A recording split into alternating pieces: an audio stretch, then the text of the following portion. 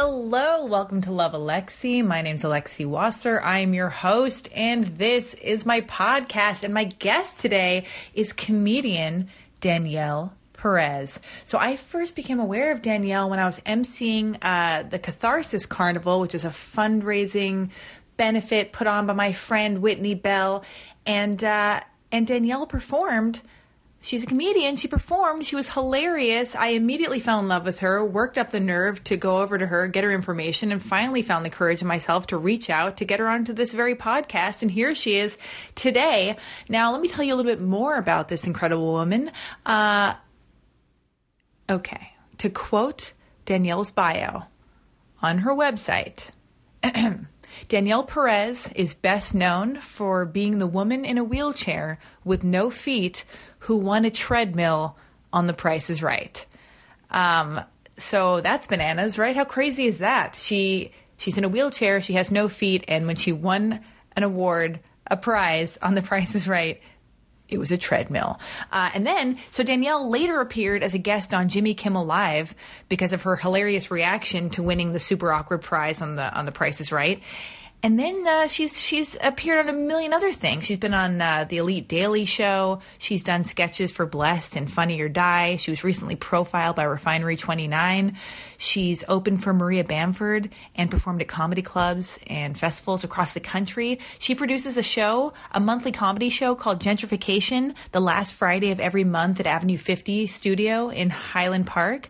And the next show is actually Friday, April 28th. So definitely, if you're going to be in the Los Angeles area, definitely be there. I'm going to be there. You'd be crazy not to be there. She's going to be on Carmen Esposito and Rhea Butcher's show, Put Your Hands Together, at UCB Franklin on Tuesday, April 18th. Another incredible show. I've gone to that show before, and it's so funny. So, yeah. I might have to go to that too. Oh my God, she's going to think I'm stalking her. Oh my God, Danielle Perez is going to think I'm her number one stalker. And I think she already thinks that. Anyway, but Danielle is also a founding member of something called Thigh Gap Comedy, which is a super fierce, funny, diverse feminist production company that's comprised of 3 women of color who are committed to producing live shows that feature comedians with strong voices and unique perspectives from diverse backgrounds. So what I'm trying to say here is Danielle Perez is doing a lot of cool shit. And, we go on a tangential journey as per the usual on this here podcast, where we have a conversation where we talk about crystals, comedy, as women do. We talk about crystals, not to gender stereotype, but I found it's mainly my girlfriends who I find myself talking about crystals with. We talk about comedy, brunch, Real Housewives, Mariah Carey, the horror that is dating. We talk about feminism, diversity, being disabled. Bottom line is we touch on a lot of shit in this conversation. It's a long one. This week, it's a long conversation, but well worth it. Break it up in chunks if you're driving around town, if you're going on long walks, whatever the fuck it is you're doing. My mom complains if my podcasts are long, but I'm like, you know what? Break it up and stop complaining, by the way. And then she got back to me. She's like, Alexi, I broke them up on car rides, and then it becomes like this fun treat where I can listen to your show in 3 parts, and I have something to look forward to in my otherwise dreary, dull day. And I'm like, yeah. I told you, Mom, and here's another one. A 2-hour episode with Danielle Perez, my new best funny friend, okay? Anyway, so Danielle and I talk about a lot of fun stuff, but it's not all fun and light. But, some of it's light, some of it's heavy, all right? All of it's real. I would like to also say, for anything and everything else, Danielle Perez, go to thedanielleperez.com. You can follow her on Instagram and Twitter at Diva Deluxe. Yeah, I'm going to spell it for you. DIVADELUX. You can also follow me on all of social media at Alexi Wasser. I would love you guys out there, people, everybody in the ether, whoever you are. I would love for you to send me emails and send those emails to dearlovealexi@gmail.com. I'm going to dedicate an entire episode of this podcast just to reading your emails. So really anything and everything, questions, comments, thoughts, feelings, concerns. Maybe you need me to serve as your big sister or best friend, or what have you. And you want me to give you love, sex, dating, relationship, friend, or overall life advice. Great. I'll do it. Just send me an email. Also, I'm single. All right? I'm putting that out there. Maybe you want to ask me on a date. Maybe you want to propose marriage. Love it. That sounds fantastic. But if that's what you're going to do, please include a photo of your face. Okay? That being said, I also have to tell everybody, if you're in the Los Angeles area, Sunday, April 9th, this coming Sunday, April 9th, this is primarily for girls, but if you like wearing women's clothing or whatever, actually, there'll be a lot of fun stuff. Whatever, whoever you are. I am putting on a pop-up clothing shop, all right, this Sunday, April 9th, 2017, with a group of my incredible girlfriends, Penelope Gazin, Brittany Furlan, Kid Bell, Nora Kirkpatrick, and more to be announced. It is going to be so fun. It's from 12 to 5 p.m. in Silver Lake, California, 1740 Michael Terena? I've never figured out how to pronounce this street in Los Angeles. But anyway, 1740 Michael Terena Street, 90026, 12 to 5 p.m., Sunday, April 9th.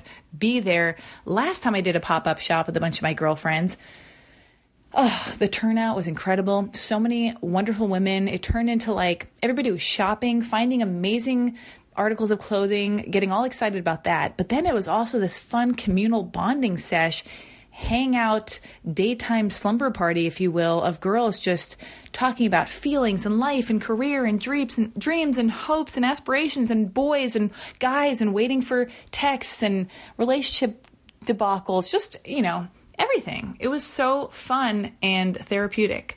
So I encourage you to come out. And that being said, I'm going to shut the fuck up finally so you can enjoy my conversation with the hilariously funny, badass babe that is comedian Danielle Perez. Now entering Nerdist.com. Oh, we're recording now, by the way. Just we start recording when you. So if you don't want any of this in here, you just have to tell me. Should I sit on the couch? Dude, you just do whatever you want. I'm being completely no helpers. You just tell me what to do and I'll do it. I'm just jumping around like a crazy person. Like, no, I've gone the whole other way from doing all this research on you, watching all the videos. I'm like, she's on her own. She's on her own. Sink or swim. Do you know how to swim too bad? Give me a hug. Thank you for doing this. Thank you for having Oh me. my God. Oh, you're a great hugger. Oh my God. Who knew? Who knew? Just grasping for any sort of connection in this cool world. Exclusive. Wait, Honey, what's your name? This is Aristotle. Oh, hi, Aristotle. Danielle. Nice to meet you. We don't usually record in here. Are you getting the goods, Aristotle? Are you picking up on this magic? Get closer. Get closer. Oh my God. Really? Closer. Wait, did we miss all the other gold? The comedy gold? No. The comedy realness? Oh my God. Okay. Wait. Oh my God. Am I holding the mic? Oh, yeah, we can hold the mic. Oh, okay. This is kind of cool. I feel comfy holding it. Me too. Like, oh my God. It's the best day of our lives. I actually feel very cool. I noticed recently I hold the microphone kind of like Mariah Carey does, like how singers do. Oh, I even have Mariah Carey on my thing of notes here, and you already got there. Great. Well, we're done. Aristotle, wrap this up real quick. How's Mariah Carey hold the mic? With one, she kind of holds it. She holds it so it's kind of like more parallel to the floor a little bit. Parallel to the floor. You have a little bit of a pinky up. And I do a little bit of a pinky up. Yeah. I don't know. Like some comics, they put it so it's parallel to their body and they rest their and that so grosses me out. Every time I see a comic with the mic on their chin, I'm like, do you know how many people that's touched? I've never noticed that, but that's all I'm going to notice. My skin cannot handle that. You've got very dewy skin. Thank you. Beautiful, dewy, youthful skin. I've been exploring the challenging world of Korean skincare. Oh my God, the masks, the masks, but then the toners aren't really toner. They're like a serum that allow you to put on more product. What the fuck are you talking about? What are you talking about? I don't know about this. Cleanser. What? I did a shopping trip in K-Town with my friend Sita Jean, and who's she? She's amazing. Full name? Sita Jean. She's amazing. She's a comedian in Los Angeles, also a writer. She's dope. She wrote on the Kids' Choice Awards. She did? Yeah, she's amazing. Oh my God. I had to know because she said her full name, and I was like, I got to get to the bottom of this. Who's this girl? Shout out. I'm always giving shout outs. Credit where it's due. Yeah. Okay, so you're with her.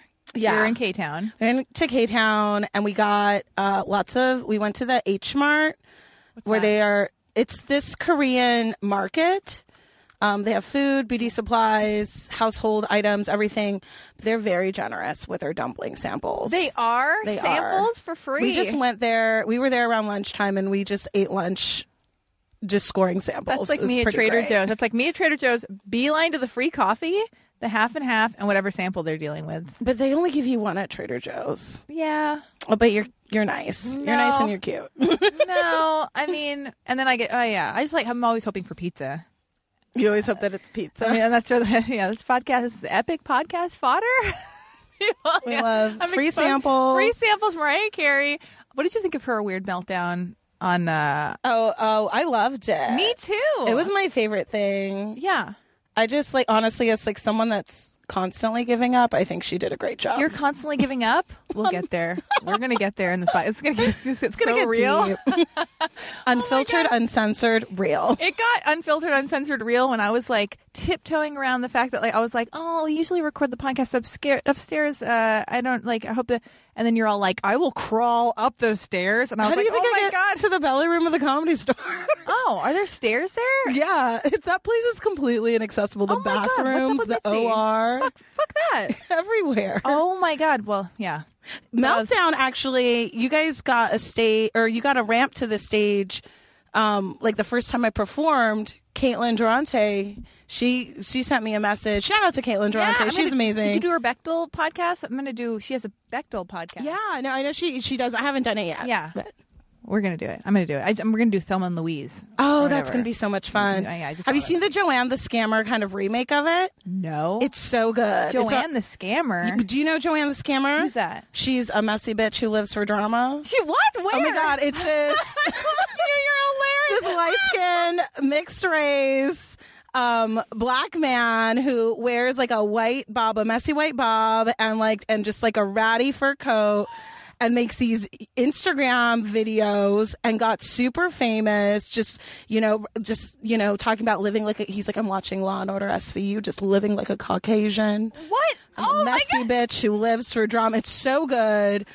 He's everything. He made a remake? So yeah, Super Deluxe. He's been working with Super Deluxe. He DMs with Chelsea Peretti. He does? Yes. Wait, and we're saying that's a big deal, right? I mean, it's huge. I know. I do love Chelsea Peretti. But I was wondering, okay, yeah, framing all this. Yes. Okay, so he's DMing with her. Yeah, he's DMing with her, and then they do this video for Super Deluxe where he's showing off his Caucasian home on Caucasian Lane, and there's pictures of a white family with babies, and it's and this is me and my children, and he's showing off all the jewels, and then while he's pocketing everything, and then Chelsea Peretti comes home what are you doing in my home? Oh, she's in it. They're doing it together. Yeah. God, it was super dull. Oh my God. Okay, so she comes in. Yeah, you're in my home. It's so funny. Holy shit! But is this? But is that the Thelma and Louise thing? No, but then the Selma and Louise is a whole other one where it's him and some other woman. I don't know who the other woman is, but they're just it's totally the plot of Thelma and Louise. Have you seen Thelma andLouise? I haven't. I know I'm terrible. No, I hadn't either. And it's I don't know how long ago. You've not seen it. Aristotle? Of course not. It's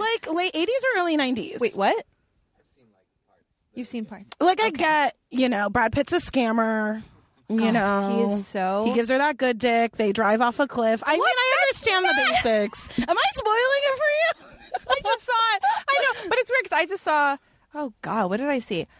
I saw Thelma and Louise and Rocky for the first time in the same week, and I went on Twitter. I'm freaking out. I can't believe it's so great. I'm apologizing for potential spoiler alerts. And people are it came out 40 years ago. You bonehead. We're cool. Yeah, We're cool on spoilers. We're good here. But oh my God, it was just yeah. I had I was so I can't. Thelma and Louise is just great. It just made me just want to go on a road trip with my best girlfriend, murder a guy, a misogynist, rapist, and murder him. and then kill myself. It was It's you're you living have a to full see life. it. You have to see it. Okay. With the Mariah Carey thing, I think just to touch on that before we go on, on our tangential journey that we're going on already. That's already begun. I feel like Mariah Carey's meltdown. Wait, what was the event? What was the thing? Times Square? It was New Year's Rockin' Eve. New Year's Rockin' Eve, which is already super dorky and nobody gives a fuck. Yeah. So her whole lip syncing debacle or having a meltdown or what happened? I mean, she blamed production, and I think it was a mix of both. But like when you're doing a live event that intense, you need to be able to hear your inner ear, and I think she just couldn't hear it. And I think they probably didn't do like a run through. Mariah Carey's actually pretty hardcore about run through, so they probably weren't able to do a run through because you can see her being like, "Oh, I didn't realize it was this song," and she's like, "Oh, it's a studio version. You guys just sing along." Yeah. Like, she sings live for the most part. She does? Yeah. So I think it was a mixture of like her not really knowing what was going on and also not being super accustomed to like lip syncing, because she does sing live. I'm actually this is like my way to interview Mariah Carey, like through you. I'm gonna channel Mariah. I should be lying down. It really should be. There should be like a soft pink lighting on me. Oh man, you can't see me. I like how I'm pretending I'm on film. I should take a photo. Please take a photo. Should I? Okay, you guys, everybody, let's take a breather. We're Instagramming. We're taking a moment. We're Instagramming a photo. Let's pretend this Arrowhead is a glass of champagne. You know what? People are DMing me about you already, because I was already apologizing to people on Instagram about like the cesspool and the weird stains here. So, but we're doing okay, right? Hell yeah. We're doing it. Oh my God. All right. Hold on. Wait, I'm taking one more photo because that was a video. Giving my best, Mariah. Ready? 1, 2, 3. Yes. Oh my God. And I said yes, not yes, because I don't say that. You don't say yes. You're not appropriating gay culture. I'm not appropriating gay culture, but nobody even knows that. Like, I remember, like, I'm so glad. I learned about that for a guest a while back, telling me about Paris is Burning, and like I said, I love Paris is Burning. And I had a conversation with my mom yesterday talking about Vogue and how and Madonna and how it isn't her, whatever. Oh, long story longer. You want to know what I call my car? What? Executive realness. Executive realness. After one of the categories in Paris is Burning. You know what? I haven't seen Paris is Burning. I just know about it. It's on Netflix. You should watch it. It's amazing. You kill a man and then you kill yourself. It's great. It's amazing. Actually, though, one of the queens in Paris is Burning, it was found out years later when they died, Dorian Gray. They found a mummified body in a trunk. In their closet. Yes. One of the queens from Paris is Burning, which she killed a man. She killed a man. Are you serious? Yes. Why are you smiling so big? Because it's amazing. Oh my God. Can you imagine if there was just like a group of drag queens who just went like a serial killer group of drag queens just serving face, doing death drops? Were they serial killing killers? people? Just one, right? Just one killer, one murder, right? But I love that the body was mummified. I think this is the funniest. I'm still reeling part. from the fact that I just outed myself that I didn't see it. But I had the awareness. I mean, that was so bogus on my part. So embarrassing. But at least I have the awareness of it. I'll get there. But I feel like the thing with Mariah Carey, just to finally wrap that up or whatever, her having that meltdown and what happened at the Oscars with Moonlight and La La Land, I feel like those are the only, like, those major mistakes are the only things that make me care, you know? Yeah, those are real. Those are real moments. Yes, unproduced moments. I mean, because we don't care about Rockin' New Year's Eve. It's like, yeah, no. Fuck that. Who gives a fuck? And who cares about I don't care about the Oscars. You know what I mean? Like, yeah. So when these major kind of weird blunders happen, I'm like, this is incredible. Oh my God. That's like, so now they're going to have to start producing major blunders. I love that part with the Oscars when the producer for La La Land was like, no, there's been a mistake. Oh, yeah, who was that guy? He was so angry. He was so, but like, he was so like earnest. Yeah. It was like, yeah, Lassie's telling us that he's in trouble. Yeah, he was so pissed. I thought he was mad at me. It was so scary. No, it was the guy that was pissed was the guy before him and was like, oh, we lost, by the way. And it was like, but you still gave your speech. Like, that I didn't like. When he that, because there were 3 producers for La La Land. The first guy gave a speech. Yeah. Then the second guy. And the third guy, by the time I got to the third guy, he already realized that there was a mistake and they were not supposed to be up there. And he gave a speech anyway. And then at the very end, he did a half-ass, oh, well, we didn't win, by the way. And it's like, well, then why did you do that? Oh, my God. And then it was like it was the second producer that was like, no, Moonlight should be up here. But then the producer is the one of the Oscars is the one who snatched the thing and got really hostile, right? I don't think. I don't know. Who knows anymore? It's a lot. There's a lot of commotion. A lot of commotion. How do we meet? Let's We tell the met audience. at Whitney Bell's Catharsis Carnival. Yes. That was so amazing. That was amazing. The acoustics there weren't so good. Yeah. I mean, felt that's like kind of thing about like art galleries and like raw spaces. But they're very cool. They needed a carpet for all that sound bouncing off the floor. But it was fun. I had a great time. Yeah, no, you got on stage and I was like blown away. I was like, oh my God, you're so great. Your act is so tight. I was like, thank you. I was like, I gotta get her. And it's so embarrassing to approach a person you don't know. Are you burping? Are you secretly burping on my podcast? Just kidding. I'm moving the mic on. That's realness, though. Move the mic back. But it's so embarrassing to ask a person you don't know to be on your podcast. I just feel like it's just like I hate. That's my. But your least favorite podcast thing. is amazing. I mean, And it's cool. I'll take it. Okay, and then I researched the shit out of you and I've got copious notes. Oh my gosh. I mean, it looks like whatever childish scrawl here, some kind of like weird. Can you tell me how to find myself? I feel like you know more about me than me. I'm going to show you how to get there. It's not going to be easy. It's going It's going to be, wow, you sound like my therapist. Are you in therapy? I am. I'm in therapy so I can stop buying crystals. Oh my God. This is so crazy. I mean, okay. The other What day- crystals are you working with? Let's see. This is my bag of crystals. Okay, here's the thing. I was with my girlfriend the other day. I left mine in my car and I almost bought them and I was like, God damn it. dumping them on. Ooh, oh my, just a hard spread of rose quartz and amethyst. Lots of healing. Holy. Oh, these are beautiful. Here's what happened the other day. I was out with my girlfriend, who I became friends with because she did this podcast. Really, Brittany Furlan, and we went out to dinner. She pulls a crystal out of her purse, and I went, "Oh my God." I knew we were meant to be friends, and then I pull my bag of crystals and dump them on the table, and she's like, "I just pulled out one though." Like, she's like, "This is crazy," but that's how you know. I like to put in bra crystals when I perform. What crystals? Bra crystals, like you tuck them in your bra. What kind do you use? At labradorite What's that? to activate your magic. Really? Yes. Wait, say that slower. What? Labradorite. Labradorite. What does it look like? It's kind of gray, but it has like an opal kind of rainbow of like color in it, like a Yeah. lot of flashes of different color. It's really beautiful. Oh my God. Yeah. I need to it activate my activates your magic. It's intense. I love it. Oh my God. And citrine for creativity. Citrine for creativity. The other one for my magic. And we got the rose quartz and the amethyst, which is my birthstone. The amethyst is my birthstone. Wait, what's your astrological sign? I'm a Taurus. I'm an Aries Taurus cusp. Yeah. Why do women know April that? 23rd. Why do we all know that stuff? Because as women? we care about finding ourselves. We want to understand. Will it get us there, or are we just delusional? Because I'm like, yeah, I'm an Aquarius. I love it. I You're an know. Aquarius? Yeah, and I'm like, I'm a Taurus rising and blah, blah, yakety schmackety.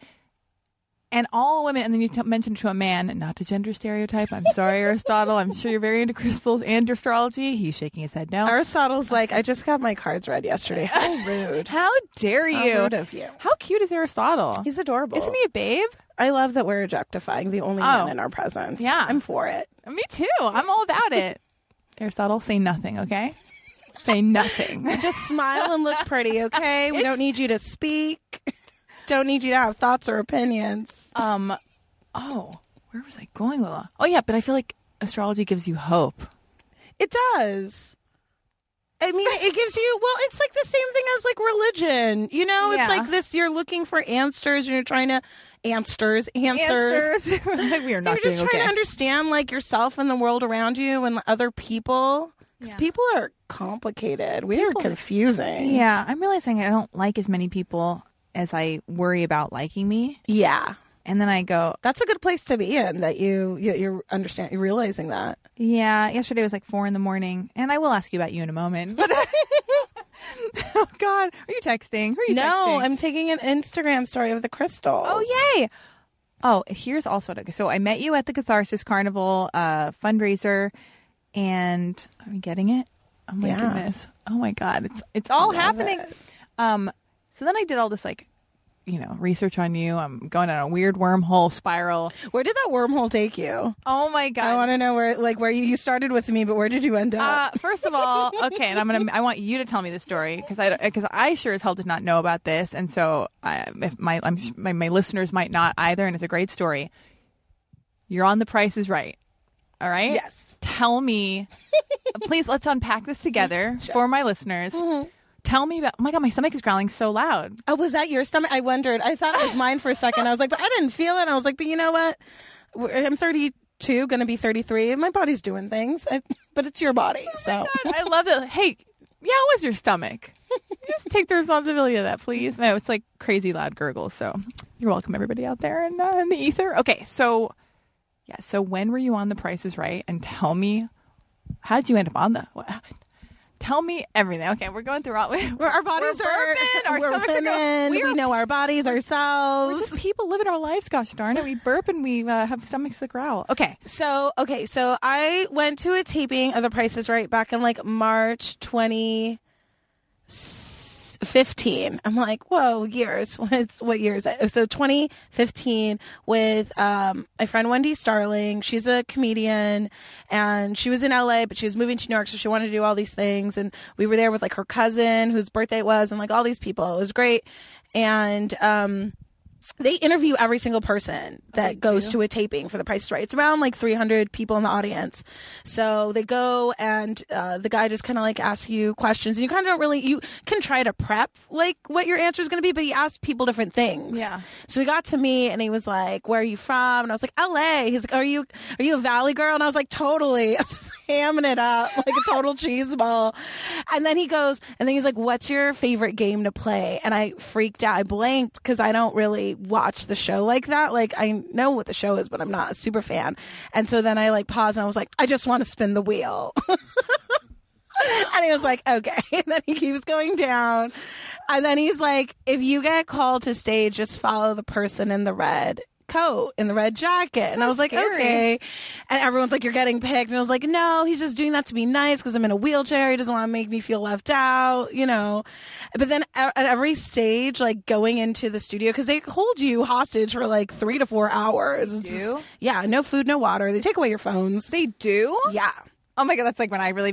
when you start to panic, you're like, oh my God, wait, what is time? Is this CBS slot? I mean, okay. CBS, the one on Fairfax. On Fairfax. Oh, yeah. Okay, keep going. So, at every stage, someone's just like, if you get picked, like, follow the person in the red jacket. And I was just like, nah, they're just being nice to me.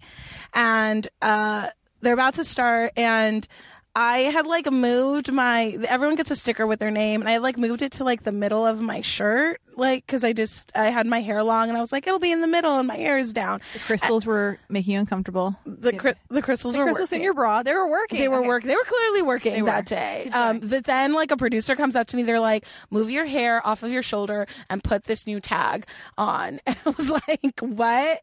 And then they started, and I was the first name call. Oh my God. Yeah. It was so much fun. But I was like on Contestants Row the entire. You were on what? The Contestants Row. So like once you get down to The Price is Right, there's 3 contestants, and you guess on an initial, you guess the cost of an initial item to get onto stage, and then like to play for a showcase, and then the winners of that spin a wheel, and then the winner of that gets to like the final showcase showdown. So there's like multiple levels. But I was on Contestants Row the whole episode.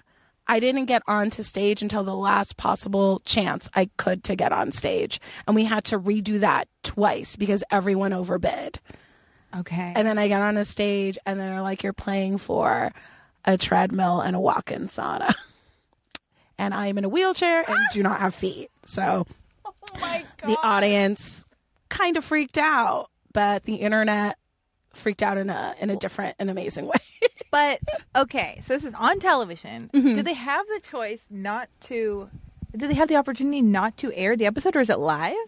No, I mean, they film about 2 to 3 episodes a day. Like, it's a really tight ship. So we filmed it back in March, but it didn't air until May. Okay. And they were like, you're not legally allowed to like tweet or write anything. All you can say is like you were in an audience for The Price is Right.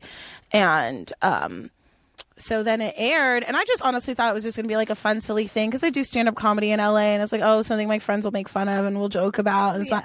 And then like my friend Madison Shepard, like my best friend, and comedy producing partner. Oh, wait, for which show? Thigh Gap Comedy. Thigh Gap Comedy. And Gentrification, and we do You Up together, a lot of shows around LA. But she she called me and she's like, my cousin just called me and said she saw you on The Price is Right. And I was like, oh, that's crazy. And then I went home and like my roommate had DVR'd it and we watched it and I like posted like a few little videos of it. And then all of a sudden my Twitter was getting blown up and like this woman. Tell us what you tweeted. Oh, So funny. I was like, I took a picture of myself like on stage of The Price is Right, just like my mouth agape, just like in horror at the prizes being offered to me. It's like when you win a treadmill on national television and don't have feet.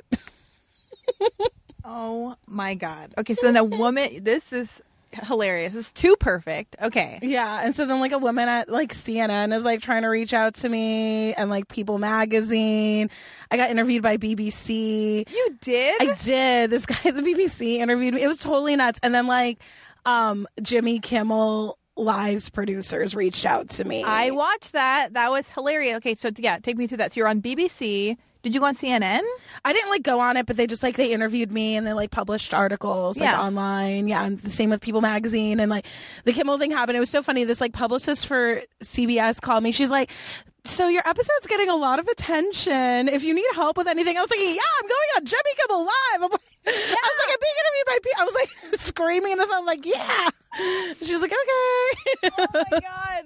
But Kimmel's producers were great. They were really fun. They like, so they called me and they just like walk through the story with me and like make sure everything is like kosher. Cause like sometimes, you know, people like you hear about things and it's not really like what you think it's going to be. And so they're like, okay, no, this is great. So tomorrow come to the studio, 4:00. And I was like, okay, like, do I need to prep anything? They're not, no, just come. And I like got to bring like 3 of my best friends and we get there and I like, there was no like hair or makeup or costume. Are you or serious? Anything. Yeah, no, but I was like, I brought like all of my makeup. When my roommate who was with me, he like makes costumes for drag queens and works with queens. So it's like everyone was like beating my face, trying to get this blowout straight, make it happen. I had like a sequin, like a gold sequin bodycon dress for my 30th birthday. I was like, I'm ready. I'm camera ready. I'm ready to go. Yes! Like, they didn't know that when they like asked me to be there at 4 that I was like, oh, this is a Mariah Carey production. I don't know if you're aware of that. It all goes back to Mariah Carey. So they weren't telling me anything. And I was like, what are we doing? Oh my gosh. And so they're like, okay, you're going to be kind of at the beginning of the episode. So once we open these doors, just roll to Jimmy Kimmel, just like roll out to Jimmy Kimmel and engage with him. And I was like, okay. Yeah. And he sits down with me and he interviews me and he like plays the clip and he asks me to do a like mock Price is Right where I guess the price of peanut butter and I guess like $5. I don't know. You guess that, and you don't even like peanut butter. I don't like peanut Nutella. butter. He called me un-American because I don't like peanut butter. I like Nutella. He's like, it doesn't matter. You get to win. And then he had these 2 women like Price is Right showcase girls show out this like wheelchair accessible cruise, wheelchair accessible pool and sauna, wheelchair accessible accommodations. It was just like so funny. It was so nice. And where did the cruise go? And did you go on the cruise? I haven't gone on the cruise yet. It's to the Caribbean. Wait a minute. When were you on Jimmy Kimmel? In 2015. When in 2015? In May. It's May 6th. And it's 2017 now. I know. We're on the precipice of April 2017. Why have you not gone on this cruise? I was waiting for the treadmill to be delivered because I want to do like a show where I auction off the treadmill for charity. Yeah. And then we like pick someone to go on the cruise with me. Just like have other comedians like Rose because I get to bring one other person. Wait a minute. Are you inviting me? Because that is the nicest thing a podcast guest has ever offered me. You know what? I accept. Okay. Wait, you've not gotten the treadmill? No, I got the treadmill. Okay. But and then the I got sauna? Not the sauna. I need to call CBS and figure out where the sauna is. You know what would be funny if we just call them right now? They're just like, we're going to put you on hold indefinitely. Should we call them? I don't think anyone's really going to answer. Wait, what's the number for CBS? Aristotle, do something. How come you never look anything up for me? You're always looking stuff up for Pete Holmes. And Todd Glass. When it comes to, is this because I'm a woman? Never? You would never look something up for a woman is what you just said? That's what he said. I think that's what he said. Wait, how do you call CBS? Well, they have like a prize line for The Price is Right because they give out so many prizes. I think it would be funny to call them. I don't think I have their number on this phone. I have it on my old one. I don't know how updates and phone work, so I have like all my old phones, and I kind of have to like keep them charged sporadically to like look up past information. Oh. I'm an organized woman. The Price is Right. Oh, so you were on when Drew Carey hosted that show? Yeah, Drew Carey host. Drew Carey was really funny. He was just like business as usual. Really? Yeah, everyone had like, I mean, he like either like didn't care or just had like a very like sincere poker face. But like everyone there just acted like it was business as usual. They were like, "Aren't you excited? You won prizes." I was like, "Yeah, that's cool. I love winning." This is absurd, though. When did you get the treadmill?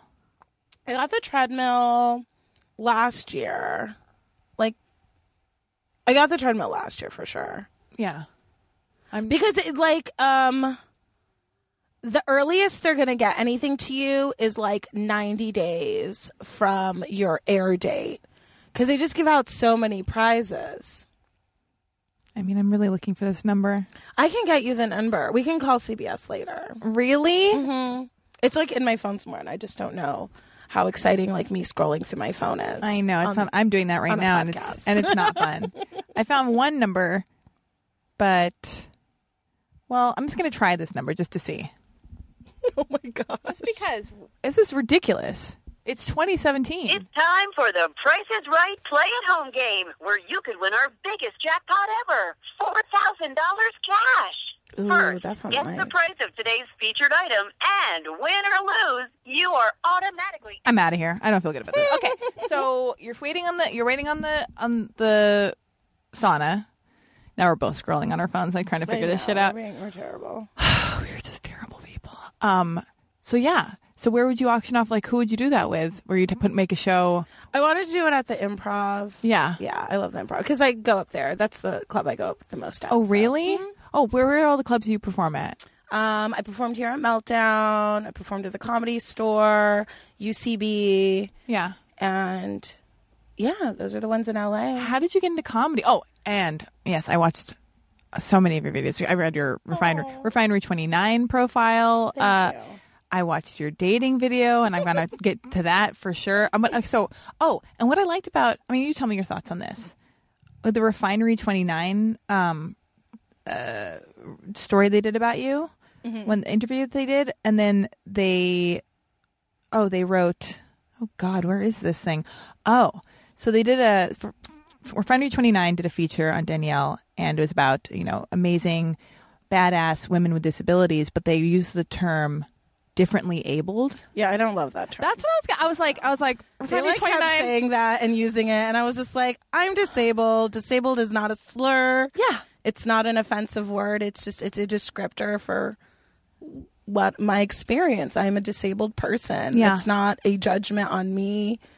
It's just the reality that in like our world and the way society is laid out, I have a disability that needs to be accommodated for in order for me to like fully participate. So yeah, I thought, but yeah, that's a little, it's just like, it's interesting because like, I feel like that's very much like, and that's part, like I know some people. Don't look at my notes. Stop looking at my notes. Oh my God, you're fully peeking. Yeah, I know, like my friend Carolyn Garrick, she's amazing. She's a huge disability activist and disabled rights activist, and like, this idea of like nothing for us without us, where it's like you need to look to the marginalized group or the minority group and ask like, what are the terms they're using? What are the terms that they are creating for themselves? Yeah. And like something like special needs or differently abled is not something created by disabled people. It's created by able-bodied people trying to make themselves feel better. I'm so glad we're talking about this. Yeah, because when I was reading it, and also it is like, for me or for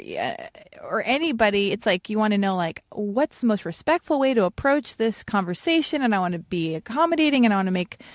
And then I'm reading the Refinery 29 thing, and I was like, this term just feels like Refinery 29 is trying a little hard to be cool, and they're rephrasing shit for themselves.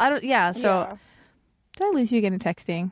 No, where are you I'm going? just trying to make this Insta cute. Oh, okay, cool.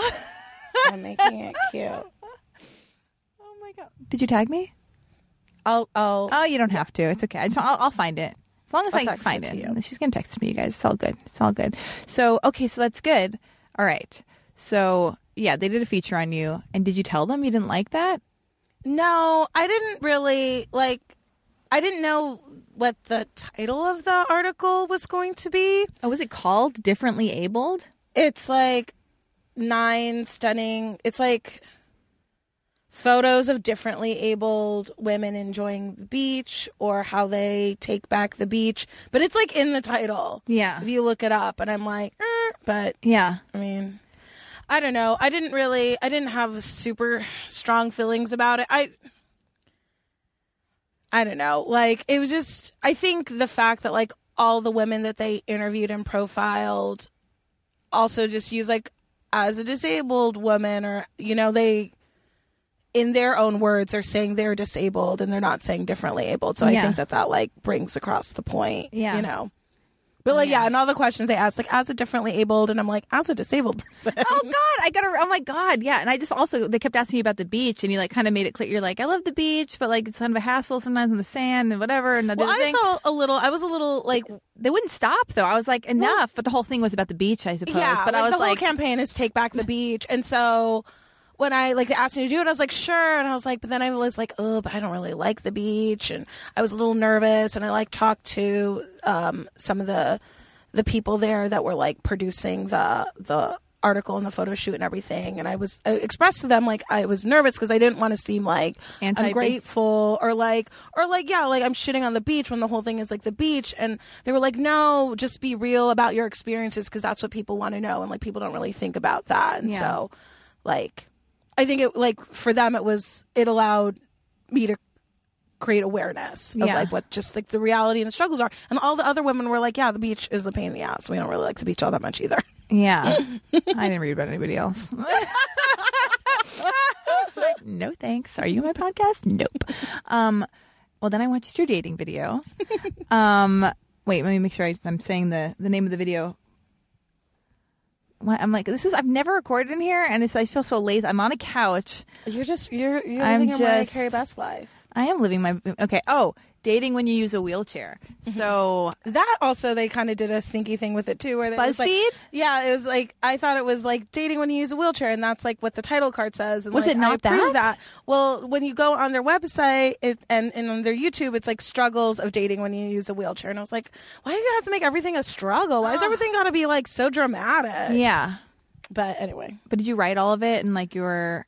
Yeah. Yeah? Yeah, me and the director, we pretty much like beat it out, all the different scenes, and yeah. Yeah. Well, so tell me about, okay, so are you single? I am single. I'm very single. I'm single too. Aristotle here is the only person in a relationship. He's been in a relationship for, what is it, 12 years?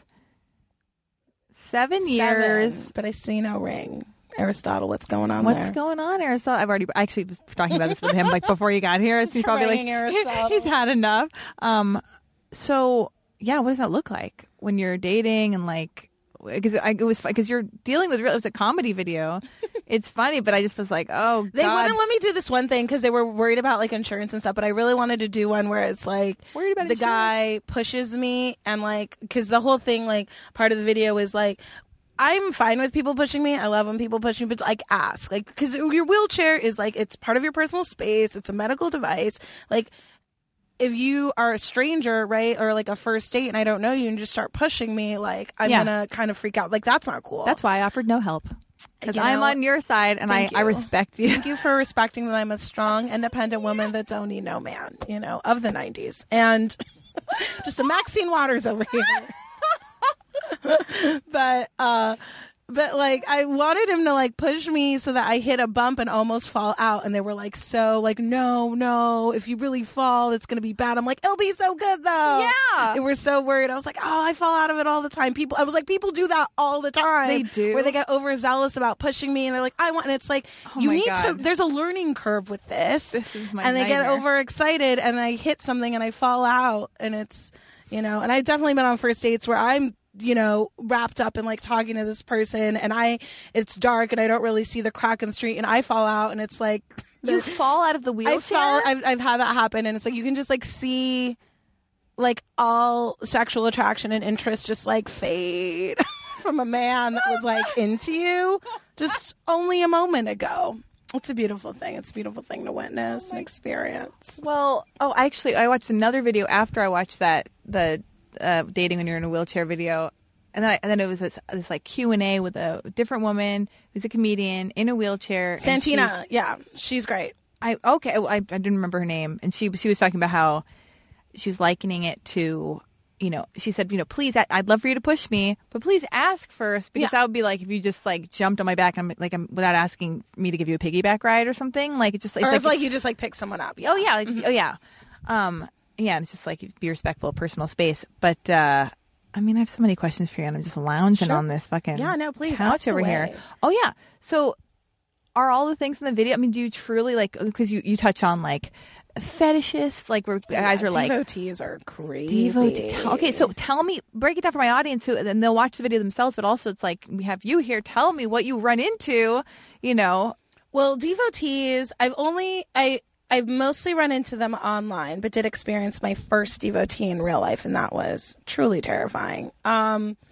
But devotees are people that fetishize disabled people, especially those with amputations. And it's just like, it's a really creepy fetish. Like it's, man, the way some guys try to spin it, especially on online dating. Oh my God. Because like on my profiles, like I have full body pics. I say I'm disabled. I say I'm an amputee. Like,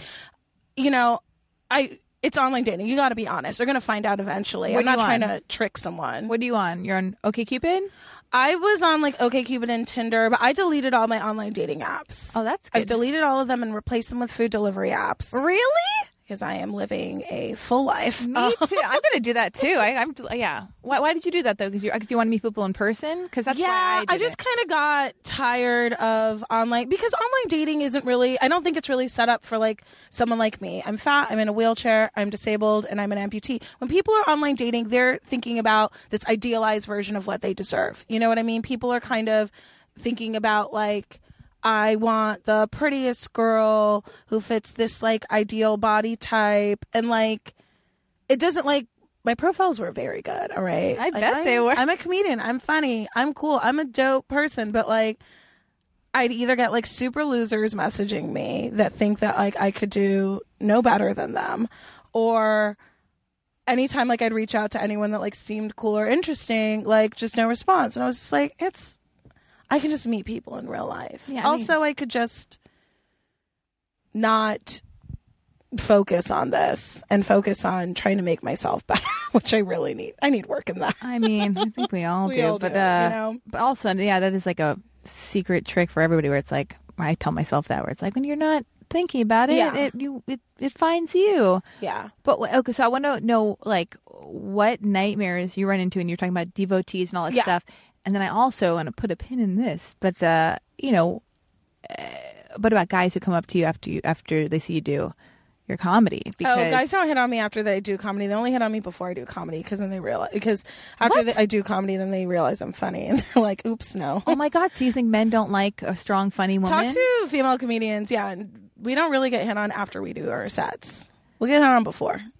You know what? That's so funny because I've dated a lot of guys where we're just they're intimidated.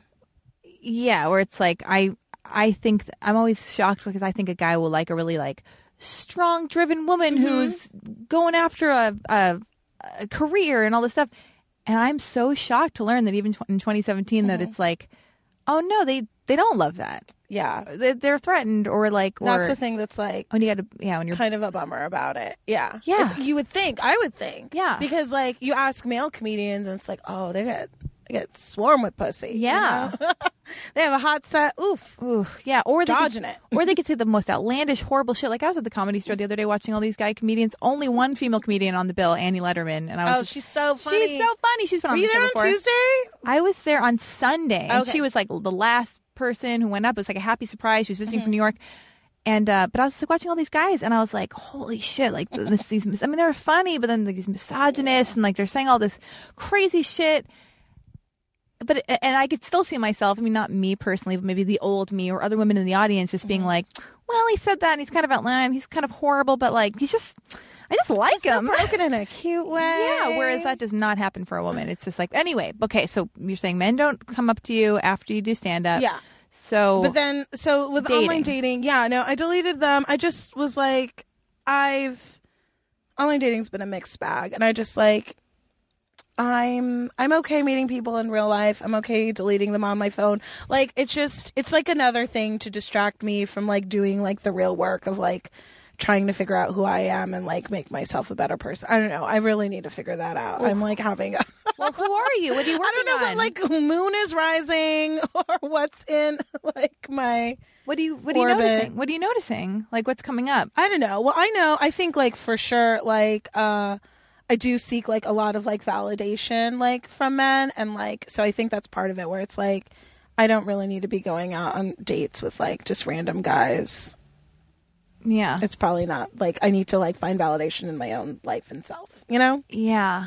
We're getting so deep. No, I'm just like thinking I'm going to say I had to take a break where I didn't have sex or make out or flirt or interact. Or Yeah. have I'm thinking of like taking a break from like actually from like having sex with guys too. It was the greatest thing, and I just was like, oh, good, because it's crazy. I don't know. I just got like so much more grounded in myself, and then I realized like because when I don't know. I think it's all for all women. It's all, in different ways. I don't know. It's just I hide behind dating, or it's just amazing how much I give myself away, and then you can't focus on your career, and you lose yourself to like. And I'm is he gonna definitely like text? a person in like a relationship. I haven't had like many. They've all been like very like. I've only had like 2 real boyfriends, and those were each like 5 months. And like, I definitely. One was before I started doing comedy, and one was like when I was a comedian or when I had already started doing comedy. So, but I've noticed in both of them, I really try to mold myself into being like someone that they really are going to like. And it's like, no, that's exhausting. Yeah, I'm done with that. Yeah, it's you know, whack. You know what's an amazing thing? This is what I'm trying to do. I'm just speaking for myself. I just got out of a fucking dysfunctional, weird, fucked up thing that I'm like traumatized from. And I'm thinking, I'm done. I don't want to date again. I'm going to take another break. Mm-hmm. And it's just you relieve yourself of so much pressure when you're like, oh, I don't have to worry about trying to find a dude to fuck me or love me or make out with or to wait for his text or whatever. It's like, oh my God, if you just eliminate that, I don't have to wax. I'm totally not worried you about don't that. have to wax. You're focused on your career stuff, and it's all of a sudden it's like, oh my God, 'cause it's so incredible how like even when there's a guy in your life and you're waiting for him to text, how that can ruin an otherwise joyous experience with your girlfriends where you're just like hanging out. You're just like checking but your phone you're constantly. just like a piece of you is missing because you're incomplete because you're worried if the guy is gonna like is like coming for anyway. But I like started the last guy I was kind of like seeing. I like started doing this thing where I just like I had to delete the whole conversation if I sent a text, because I was like, otherwise I'm gonna text again and I'm gonna freak out. Like that last one, I don't know. I was like really just. That I think is what like made me realize like, okay, Danielle, you need to stop with boys, because you're like putting all of this stuff on a person that like likes you, but like it's made it clear they're not looking for a relationship, and you need to like get over that validation that you need from just men. Like it's not about him not liking you; it's about just like dudes in general, and you need to like move away from that. Well, so what do you want? What's the goal for you in your whole life? Like, the whole life? Yeah. Oh man. Yeah. Tell me now. We're here right now. Exclusive again. Another exclusive. Be a female Andy Cohen. No. Yeah. Oh my God. I love him. Is he so irritating but also wonderful? Because I love him. He's amazing. I love him. But he's hosting the new Love Connection. Oh yes. He is. What channel will that be on? Because I have no real TV. I just have Hulu and Amazon. But they're shooting it at CBS. They but are. But I don't think it's a CBS show. I don't know. My God. That's where we both decided to go on there and find our true love. We're like, we just renounce men. Forget it. And then I'm like, what are you doing here? I'm like, I don't know. I thought I'd give this a chance. Andy Cohen's the host. I just want to hang out with a constellation of reality TV stars and housewives. You know what? Invite them into my clubhouse for cocktails. Would you be a housewife? I would love to be a housewife. Which one? Like a real housewife? Yeah. Yes. Yeah, I would. No, like honestly. a real, like on a show, the Real House. Okay, good. Me too. Good. We're on the same page here. Oh, yeah. Okay. Because I would like to be in Beverly Hills because they have real money, but I would also be in New York. Oh my God. Who are your favorite housewives? No, me first. Nene Leakes. Wait, no, who are your favorite housewives? I love Lisa Vanderpump. I believe that her and Ken are so happy. Don't you feel like that's what I want? Poor Ken, just always shuffling around. But he loves her. He loves her. He adores her so much. They're a united front. They never stray. Yeah, I know. Okay. He's always got her back. I love Lisa Vanderpump. He's not gay, right? Everybody kind of says he's gay sometimes. I mean, he's European. Like, I don't know. He is not gay. I heard Sharon Osbourne's No. Yeah, I heard Sharon Osbourne saying something on somewhere. About him So being gay. Yeah, alluding to that. I'm like, no. Sharon, why don't you stop being jealous? Why don't you stop being jealous at her? Burn. Oh my God. But Ozzy Osbourne. I mean, that man is catatonic. He's barely standing. oh my God. We're gonna have to delete all of this. Shout out to the Osbournes. We don't usually shit talk. This is not the read, but I love that podcast. I love the read. Oh my God. I was listening to the read on my way here. I can't. Oh my God. I just got turned on to it and I love it. But I love it when they talk shit about white people because I'm like, I know we're the worst. That's what I was just telling Aristotle, where I was like, I deserve this. We all deserve this. We white people, we're the worst. Oh my God. But Kid Fury. Kid Fury's so great. And he is gay. Mm-hmm. I have such a He's crush gay. on him. Cassell is gay as well. She is. Mm-hmm.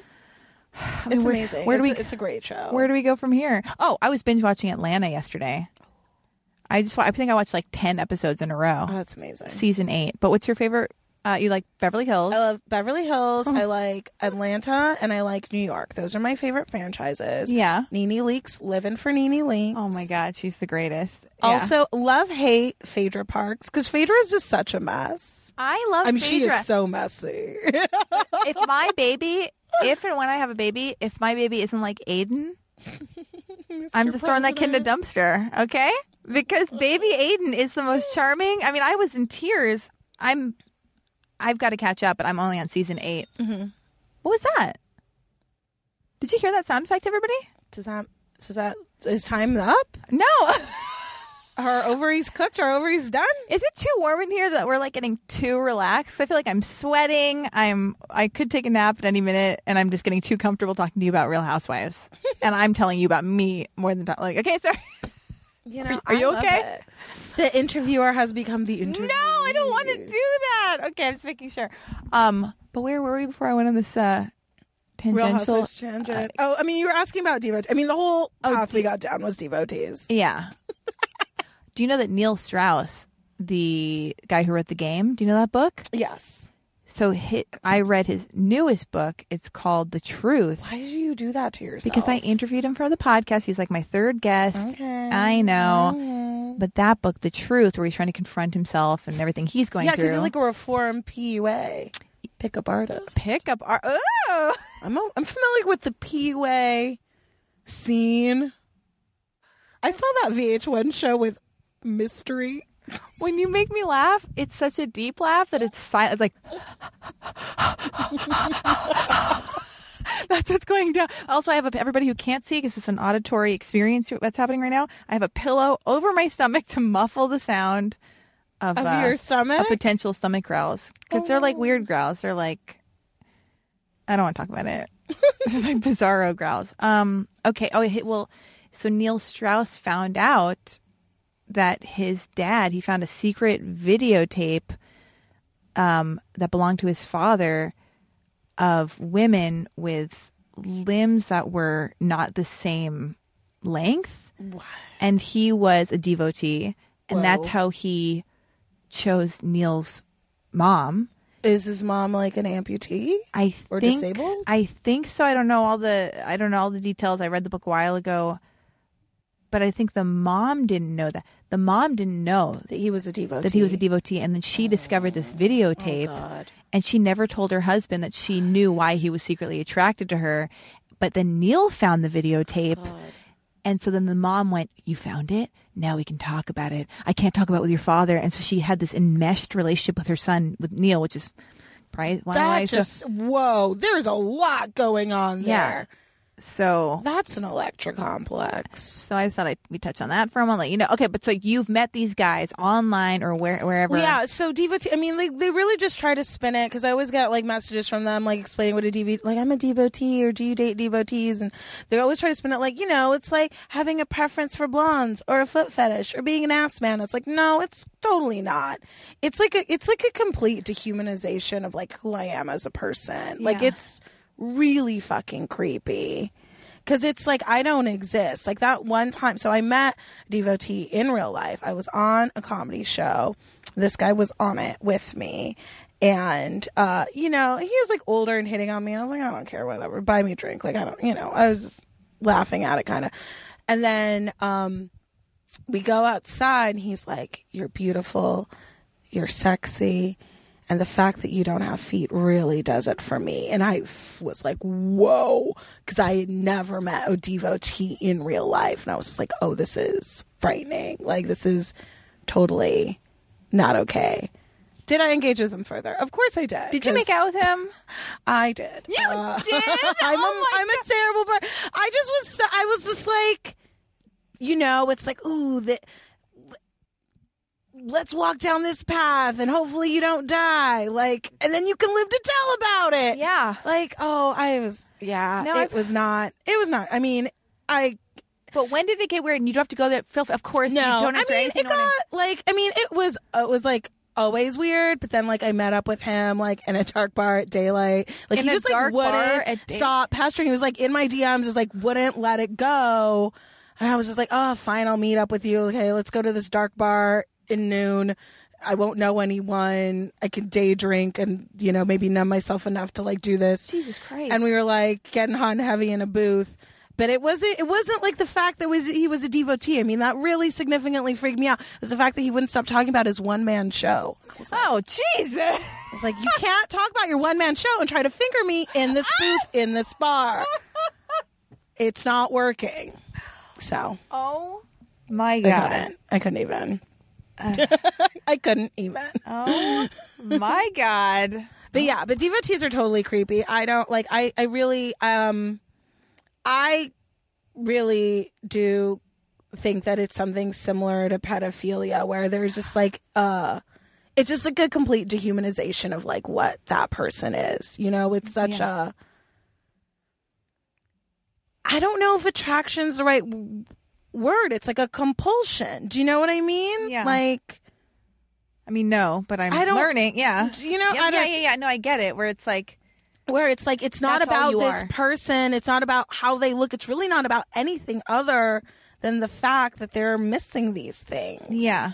Or missing parts of their body. Like, I wonder if he could even hear you or any of the words. Right? It's like he wasn't really looking at me. He wasn't really seeing me. Like, it was weird. Yeah, it's like a cartoon. It's really, yeah. When your head turns into a piece of steak and somebody's really on there with the wavy lines. It's like, it doesn't matter what. Yeah, they're going after their one. It's not like that at all, actually. But, whatever. Okay.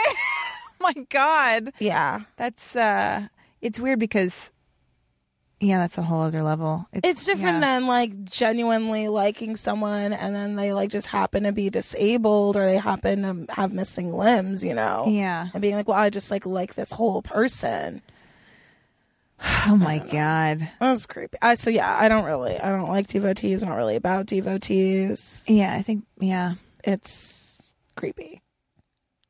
Pivoting from that, how did you get into comedy and when? I got into comedy in fall of 2014, so I've been doing it almost 3 years, like 2.5 years. And what made you get into comedy? I was palling around with my BFF, Miss Madison Shepard. I've known her. All your other friends' hearts sink. They're like, what? Everyone knows. Well, I mean, I have, like Mindy Kaling said, best friend is a tear. Okay? It's a tear. It's a tear. It's a tear. All right. But so Madison, I've known her since back in the day. I used to throw America's Next Top Model viewing parties. You did? Yes, I would invite people over for 2-buck chuck and wine and cheese and crackers. Oh my God. So we met during season 2 when one of our mutual friends brought her over. That's a long time ago. They're on like season 57 right now. We've known each other for like almost like for a long time. For a long, I think it's like almost 15 years, probably. Oh, I love having friends. Yeah. Like that. That's a nice I met her when I was time. like 20, and I'm gonna be like 33, so like a while. So, I'll let you do the math. Okay, let your listeners do the math. You thought you weren't gonna be challenged and think? You thought wrong. You thought wrong. So, she always was an actress. She went to conservatory in London. She went to Lake County High School for the Arts. She actually went to high school with my sister. Like, so it's like I've always known her as like an actress and creative. And she was living in Hollywood with her roommate, Jeremy Craven. And he's a comedian. And we started going to a lot of his stand-up shows. And by like the third one, I was like, I can do this. Yeah, you're funny. I Yeah. was like, I can. Have you always been this? This is who you are, and then you just were like, of course, you have to become a comedian because you've always been this funny. I just didn't really know. Like, I didn't really. This is a funny thing. I met like a comedian years ago. Like, I was like 24, and I used to go to like this bar in Silver Lake all the time and like go there for happy hour and day drink. And some guy told me he was a comedian, and I just laughed. I was like, that's not a real job. Oh, And then like I hooked up with him, and then I found out I was like, oh, he's been on like late night, and then like now it's like I do comedy, and like he like did my show, and I was like, I'm a comedian now. that's amazing. It's a real job. Yeah. But so yeah, I was just like, oh, this seems fun. And then I hit her up like, I don't know, what do we do? Do we take a class, or do we just go to open mics? And she knew Melinda Hill. Oh, okay. And Melinda Hill had a stand-up comedy class, so we went to it. And that first day we had a writing exercise, and then that first week I went to an open mic, and I was just like, I love this so much. So you liked the comedy class? Did you like it? It was good. I mean, it was like, I think that I don't think you need to take a comedy class for stand-up comedy. That's kind of the whole thing, is like you just go. But I think it was nice to be in a space where I got real feedback. Because it was small. It was like Melinda Hill, Madison, I, and then two other women who were also actresses. So everyone there was pretty much an actress that was like learning it. Like, they're like, I want to do it for my resume, or I just want to challenge myself and have another skill. And I was like, I don't know, it seems fun. Yeah. But it was just good to have writing prompts given to you that you worked on in class, then presented like it was a stand-up set, and then just get that feedback of people saying, I liked this, I want to hear more about that, I think that was funny, oh, maybe you could add a callback or a tag here and there, to get those initial notes. Because otherwise what happens is you go to open mics and the feedback is people laugh or they didn't. And to start out and kind of have that, it was a really short course. It was like, I think only 4 or 6 weeks, but that was good. I mean, I still like, Melinda was like, you have to go to open mics. Some people are like, don't go to open mics. Really? It's really crazy. Yeah, I've heard about What do they people do? going to comedy classes and people saying don't go to mic, which I think is insane. And like, I was like, you're getting ripped off. But she was like, you have to go to open mics. They're like the gym. You write down your jokes that you're going to do, and you know who's laughing, when they're laughing, to test them out. Yeah. And so, yeah, that week I started going to open mics and didn't stop. And I really loved it. So it was a positive experience. Like, I don't think I needed to take a class, but I think it was like a good way to really like understand. Because also too, when I was like going to open mics, it was like there was a little bit of confidence in me where it's like I'm doing it somewhere else, you know? Yeah. And I'm doing it now in front of strangers. I don't know. Doing it in front of strangers never really scared me. I mean, not that I never got scared doing open mics, but like that is one thing about being disabled. And I didn't really notice it until I talked. There's this comedian in Denver, Colorado, Christy Buckley. She's super funny and she's disabled. She has cerebral palsy.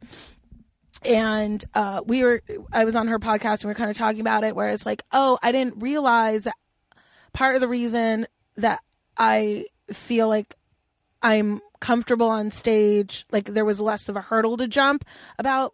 I'm not worried about people looking at me because I feel like people are always looking at me. I've learned to really kind of shut that down, like being in a wheelchair and being disabled, looks and stares. I don't notice that as much. But if I have a new friend that I'm hanging out with, they'll notice it. They're like, that person's staring, or I can't believe they're looking and stuff. Yeah. And I was like, oh, I've really tried hard not to see it, because like if I allow that to like infiltrate me and notice it, like I'll never leave the house. Yeah. Like there's like just like a defensive armor that I kind of put on every day, just like existing. So it's already there when I'm on stage. So I'm like more focused on like if people are laughing or not. That's so interesting. Yeah, I was going to ask, because I know in your videos with the dating or in your stand-up, you talk about people being like, you're so brave, or you go, girl. And then I was thinking about that being like, because I could easily be one of those people who, I mean, I would not say that, but I am thinking like, even if you weren't disabled, to do comedy in front of people, I'm like, God, yeah, you're so brave. You know, it's like I think it's terrifying. Like, you know what I mean? But you hosted. I You did hosted comedy. I was like drunk. I mean, whatever. I was tipsy. I was terrified. And it's like for Whitney, me, she was drunk. No, kidding. I know. I wasn't. I swear to God. But it's like I feel like a podcast. You know, I can even get shy and uncomfortable talking to a new person just in this like cozy. But this is such a nice intimate space. But that's what I'm saying. So it's like, that's what I do. So I always, for me, I always had to do a blog or have a podcast because it's intimate. So to me, anybody doing stand up, I'm like, oh my God, how do you do it? So and I never would have thought that you already have the armor because you're going through life, you know, where people are putting their attention on you, whether you want it or you don't want it. Yeah, it's something that I kind of didn't realize like that was that. What is that? What are words? What? I think it's really hot in this room. It is a little warm. It's so boiling. It's 'cause we're Aristotle, hot. Why we're hot, but also why is Aristotle trying to make us suffer like this in this hot box? Hot boxing us anyway. But yeah, I mean, yeah, that's like an interesting thing that I didn't really notice that was happening, and now that I see it, I'm like, oh wow, that's pretty great. That's kind of a great thing. So you never get nervous before you go on stage? No, I get nervous. You all the do? time. How do you Not get all over the that? time. I get nervous in different ways for different things. You Tell know, me about each and every one. Break it down. No, but how do you get over it? like I was nervous at Catharsis Carnival. I was like pretty nervous. You're so calm, cool, and collected, and everybody else, everybody's confused. Or like, do you want the mic on the ground? Are you going to come up on the stage? Like everybody else is like, you know what I mean? And like, and then you're just like, you owned it. People, you know, you got to the stage, and that's when I fell in love with you. I was like, oh my God, because you're funny and you're like, that was so tight and like, just like talking about brunch and gentrification. I love brunch. Gentrification. What else are you talking about? Highland Dicks. Park, Dicks, Mariah Carey, racism, people telling you sort of brave and all this stuff. So, okay. Can you tell me, like, about, I was reading about it in Refinery 29. Will you stop burping for 2 seconds? Let me just talk to you like a woman. But I'm a lady. Oh, now that I'm trying to burp on purpose. Get out of here. I'm like me trying to burp into this microphone, just like, ugh. We don't do that here. But how old were you and what happened? Can I? Sure, yeah. Tell me all the stuff. I mean, is this okay? Yeah, I mean, no, like, of course. Listen, oh my God. Better help me. than this creepy Help me man. navigate this, okay? I did a show last week, and this like creepy old man, like he was like hitting on me so aggressively and like asking me like about like the accent and my disability and all this stuff, and I was just like, oh my God, go away.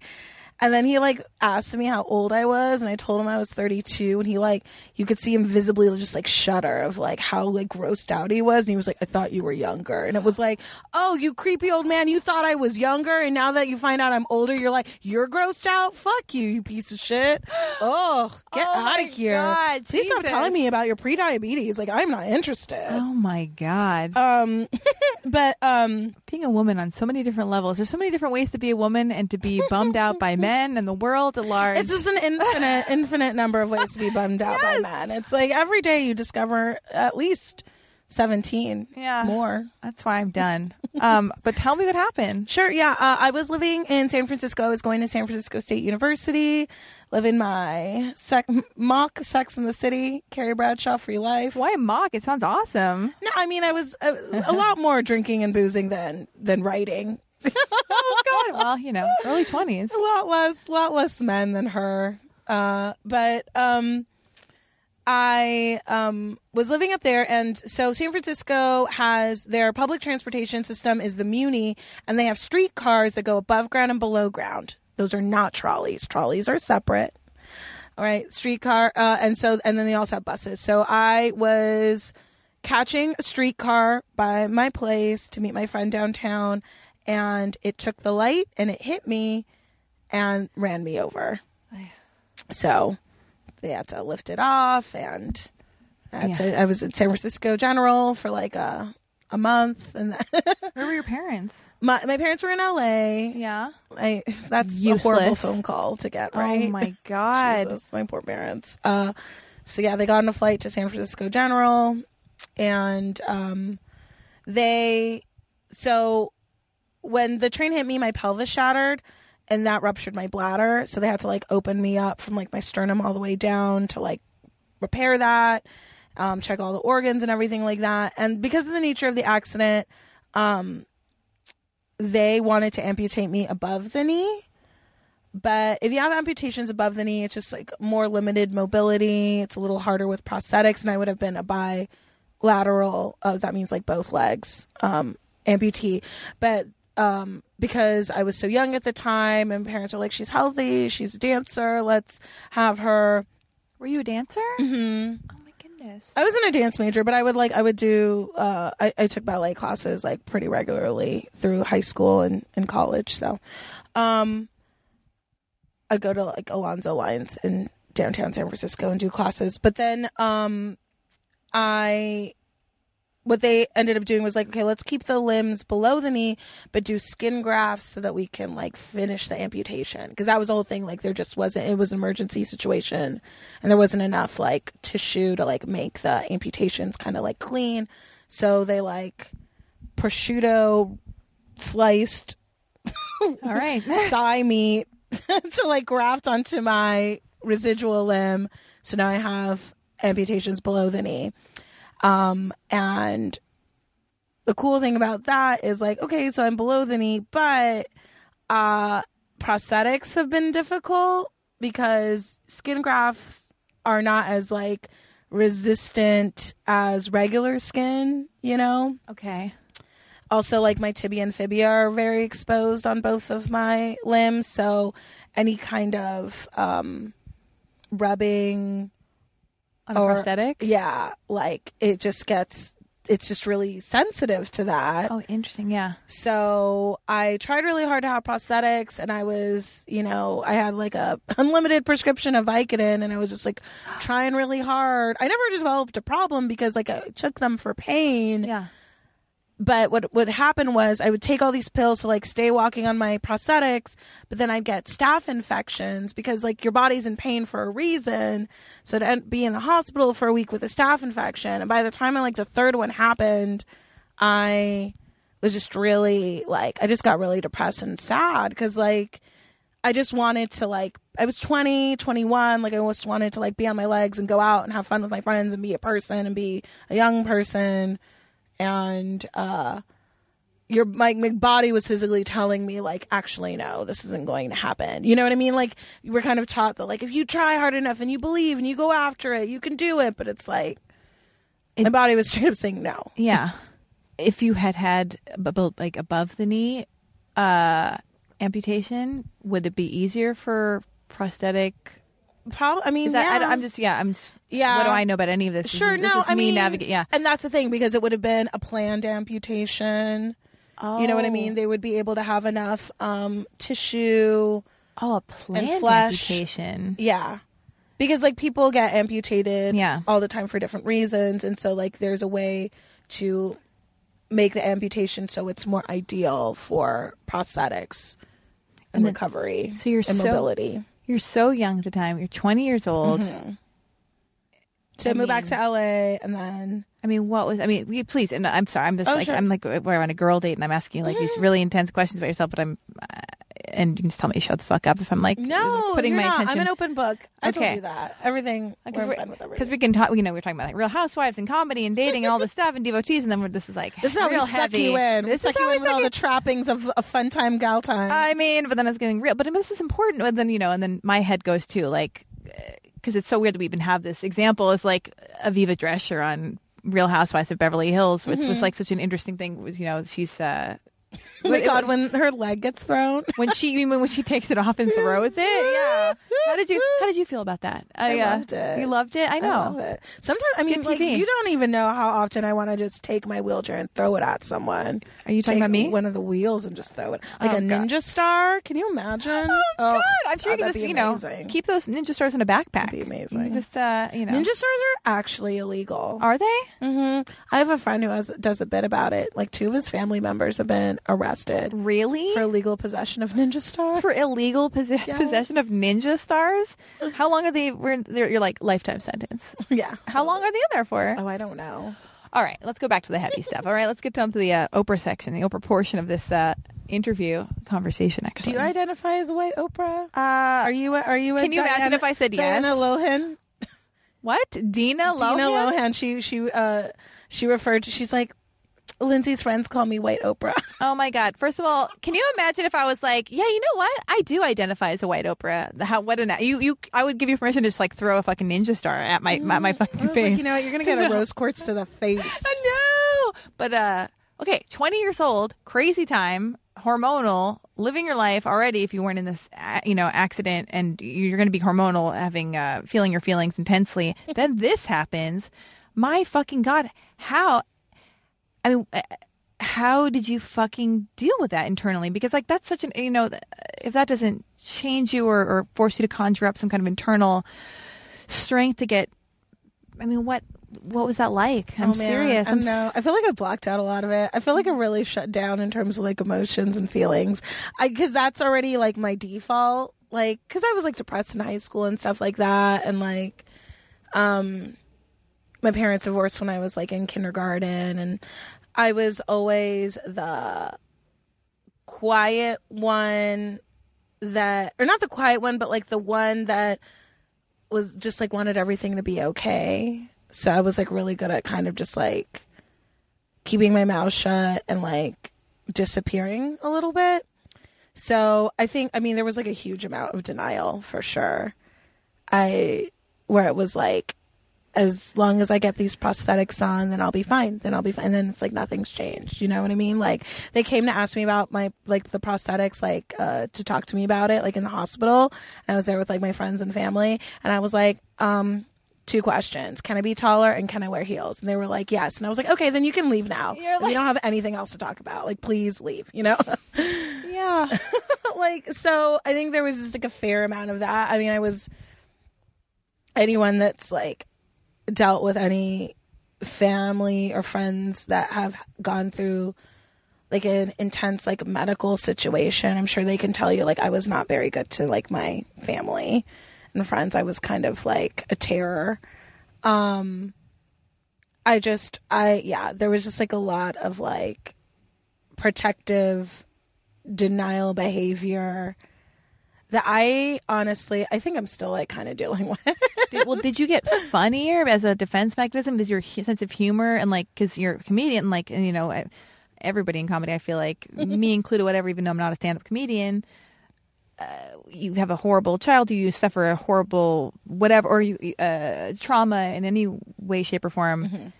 Humor is such an incredible defense. I mean, that's how I've navigated my life and getting over weirdness and my stuff. But so do you feel like that was a big thing to lean on or use or developed? Oh man, I don't know. I don't like to coulda, woulda, shoulda, because it's like things happen the way they happen, so we have to deal with like what they are. But I don't know if the accident hadn't happened, and like I don't know. I don't know if I would be a stand-up comedian. I don't know if I'd be doing comedy. Probably not. I'm not funny because I don't have feet. I'm not saying that. Accident. I'm not saying, but I'm just saying, did you feel like you got more vigilant, like more of like I got really, you wanted to, I don't know, like it's a defense mechanism, because that can help with humor. I'm not saying that you're funny because you don't have feet. I don't think that. I would never. Yeah. Our first fight. Just kidding. Love spat. I love spat. I think, I don't know. I mean, I'm sure it helped. It helped with those defense because I think I've always dealt with things in a humorous way. That's always been like a way that I've processed things. But I guess I feel like just the situations and like I pretty much, my entire adult life I've spent as a disabled woman in a wheelchair. So my lens for just experiencing the world is like, but I also know what it's like to be able-bodied, Yeah. So I think that, it's allowed me to kind of revel in the absurdity a little bit more, because I see there's a difference. I see, it's like, I know like what you're thinking as an able-bodied person, but it's like I also know like what I'm experiencing as a disabled person. It's like, you can chill out. Like, I'm a person. It's cool. Like, Like, I don't, but also sometimes I just don't even see things. Like, my friend Dulce, we were getting our nails done. Stop bragging about how many friends you have, my okay? friend, she's a comedian and she's super funny. Dulce's loan. So we were getting our nails done and I got manicured. I finished and another nail attendant, she came up to me with a pair of shoes and was like, yours. And I was like, no, those aren't mine. And she kept trying to give me these pair of shoes. Like and my Larry friend David. Dulce is in the chair across the way watching this whole thing, laughing, you know, and then I finally just roll back and I stick out my what's left of my limbs. I was like, those aren't my shoes. And then she's freaking out. Everyone in the salon it's like a commotion in the salon. Everyone's falling out. And it's like, and I was like, oh, that's the thing that happened. And then she's like, oh, she's like, I do colleges and I tell that story all the time. I have a whole bit about it. I was like, I don't even have a bit about it. She does it, and it's your experience. Yeah. And I was just like, fuck is right. These things happen. I was like, oh, it's just another day. It's like, I don't even like see it all the time. Oh my God, you got to take that material back. Oh my God, it's hilarious. Holy shit. Yeah, I mean, do you look at yourself as like you are such an inspiring force? Can I say that? Inspirational force. I think you're an inspirational force. I'm serious because, like, you know, you're already in Thank you. You're kind. It's That's nice true. of you. Is that okay that I say that? Is it? I'm just gonna. I mean, do you know that about yourself? But like, you're a woman living in this world, going through I life. know, but there's you know so what I many mean? different. Okay, so I'm going to use the term "woman of color." Can I say that? You can say woman of color. Person of color. Is that like a Refinery 29? No, it's not. Like women of color. It's just like it's just an acronym. I mean, that allows you to like explain what. So you're a woman, Yes, with a disability, and a woman of color, right? So you're saying, I mean, also plus size. Wow, can you please plus list size? all of my? Oh my goodness! All the things that I fight against in our ableist. Patriarchal, whitewashed world. No kidding. It's so true. No, what lens do you see the world through the most, or always different? Is that a horrible question too? Everybody, don't get mad at me, okay? No, I'm it's an okay. idiot white girl with bangs. Intersectionality is real. You know, like yeah, it's like I can't distill. All I know is what it's like to be me. Yeah. And I think this is something about like my disability that I'm also kind of not that I don't find it uninteresting, but it's like before I was able-bodied for 20 years. I was a woman for 20 years. I was a woman of color for 20 years. You know, I struggled like with an eating disorder in high school and depression. You know what I mean? Tell me about that. How come you left that out? I mean, how far are we into the podcast? And you did not think to share that with me? How dare you? Rude, just rude. How fucking dare you? Just delete this whole So podcast. it's like Aristotle. I've gone through life experiencing all those things. So in terms of like representation, and you know, when people are like, oh, we need disabled people, it's like, yeah, I was like, but it would also be dope to just see like women of color. Yeah. Like I've never seen people that look like me on TV and sound like me, or me and my friends and talk like me and have the same issues and problems as me until like very recently. And even that, it's like I'm still kind of making you know what I mean? You're making what? Exceptions. Like I'm like, who are the dope, fun Latinas on TV and in movies? Yeah. Name them. Like I don't. I mean, don't look You know at me. what I mean? And even doing stand-up comedy. You know what I mean? Like in terms of stand-up Rosie comedy. Perez. She's I'm not just a stand-up fucking. I'm just comedian. fucking right now. I was going No, back but I to love Rosie. But yeah, Rosie. Okay, so we get Rosie Perez. Yeah. No, I mean like, yeah. No, that's so. So do you want to make does this like inspire you to make more content, or to like, what do you, Yeah. are you making stuff? Are you writing stuff? Are you wanting to Yeah, Yeah, I'm excited. like- There's like some fun things I'm working on. tell me about those things? Me and the other ladies in Thigh Gap Comedy, so Madison Shepard and Janelle Radford, we're making a new web series. I'm really excited about What's it called? Thirst Trap Inc. Thirst Trap Inc. Yeah, so we're three ladies that run a detective agency, and we only take petty crimes. Oh my god! Did I read about this or no? This is not on your website or anything, No, right? no, yeah. Okay. Early stages of developing it, but I'm really excited. It's just like fun and silly, and us three kind of like celebrating our friendship and you know, like not everything has to be this like grand dissertation of what it means to be a woman of color. But it's just another example of like you know, just people who like I'm going to be the master world. of disguise, and it's like I'm in a wheelchair. It's going to be so great. Yeah. Is this with Super Deluxe? No, we're making it with 20 Nothing. Lauren Rantala. She has a little production company, and she's great. Oh wow. She does the Tiffany Grim Reaper series, Tiffany the Teenage Grim Reaper series for Snarled.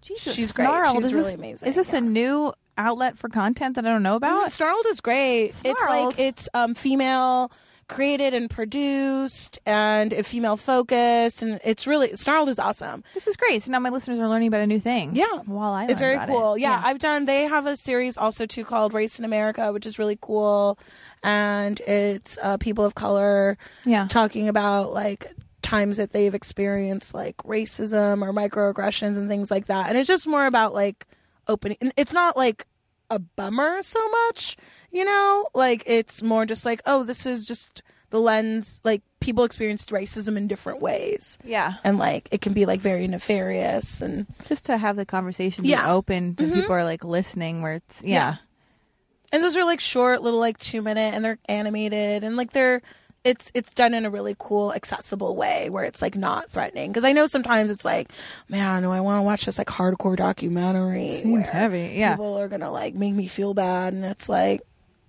it's a little more light. Yeah. Mm-hmm. God, it's an inferno in here. Are you burning up at all or no? I don't know. I mean, I run hot, so I feel like, and it is hot outside, so I'm okay. I'm always hot. What was your day job before you started doing comedy? Before I started doing comedy, I did accounts receivable. What? At a water filtration company. That makes no sense. In Glendale. Except for the paycheck. We all need a paycheck, and it's fucking tough. It was like pretty mind numbing. Like, I don't know, for a while I was like, maybe I could just be one of those people that works a really boring 9 to 5 and they just have a really fulfilling social life and world outside. And you've got too much to give. No. By the end of it, I was just like, oh my God. I got fired. I just started coming in later and later each and every day. I just didn't even care. Yeah. Why would you? Yeah. I was really good at my job that they let me slide. They let me ride it for a while.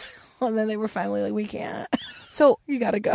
You've got your humor to deliver to the world. Did you just like make everybody laugh there all the time, or were you just dead inside? I made like a woman who worked accounts payable laugh, because we would just like make fun of like all the other employees and the customers. Oh my God. Well, so okay, tell me everything that you want people to see. Where can we find you? Okay, please, you can find me at Diva Deluxe on Twitter and Instagram. Friend me, follow me on Facebook, Danielle Perez. And check out Thigh Gap Comedy. That's the Twitter and Instagram. And our show Gentrification's the last Friday of every month at Avenue 50 Studio in Highland Park. Avenue 50 Studio? Mm-hmm. Okay. It's this really great art gallery. It's like a Latino art space, and they feature artists who do work like about the area and about, you know, their culture, and it's great. When does this come out? I think next week. Yeah. But I'm not done with you. I'm just going to get sloppy at the end, because I'm going to be like, because I am burning up. I think it's my black turtleneck that I'm wearing. Looking at my notes, I know it's a conversation, but there are definitely things I want to touch on. You haven't gotten your gift. That has to be taken care of. I know. But the price I need to is take right. care of it. You got to go on. Really bad. You got to go on that cruise. You've got a lot of best friends to go on that cruise with. I'm not one of them, but I'm rooting. I'm very going to be excited. I'm going to be like, did you make out with anybody? What happened? Did you get fingered in the closet? Like, I don't know. Oh my God. I'll be waiting with bated breath to hear about that. Man. So like, okay. Stand up. You make videos. You do comedy. Like, but what is your like, and you don't have a podcast? Everybody has a podcast. I know. Well, Where's need your a podcast? podcast? I want a podcast. I just don't know what to podcast about. I mean, does it matter anymore? Look at this train wreck. No, I love this. We've touched on so many things. Crystal, Mariah Carey, devotees. Real Housewives. Oh, and how? Okay, yeah, but so okay, you need your podcast. I need a podcast with you've got a gaggle of all these fucking badass, hilarious girlfriends. I would listen to that. Well, actually, one thing that I've been I'm early stages, but I am excited about it, is I want to do like a web series talk show, like centered around brunch, because I love brunch. Yes. So like I invite people to brunch. I have like a chef making us brunch. We talk to them about what's on the menu. Oh my God. Signature cocktails. Yes. Just like kind of like just a bit like fun and silly, a little kind of like 7 Minutes in Heaven. You remember that guy who used to do 7 Minutes in Heaven, but he would do it in the closet? No. He would interview like comedians and actors and things like that, and he would like just interview them in a closet. But it's like, but we're doing brunch. You're doing brunch. We're doing brunch, and just like, yeah, dope people. It's like I'm on my way to becoming Andy Cohen. You know, it's like come to, instead of a clubhouse, come to my house. We'll have, you know, we have a chef instead of a bartender. It's gonna be okay. Oh my God. We'll have brunch. What was I gonna add? More stuff. Are you texting Aristotle?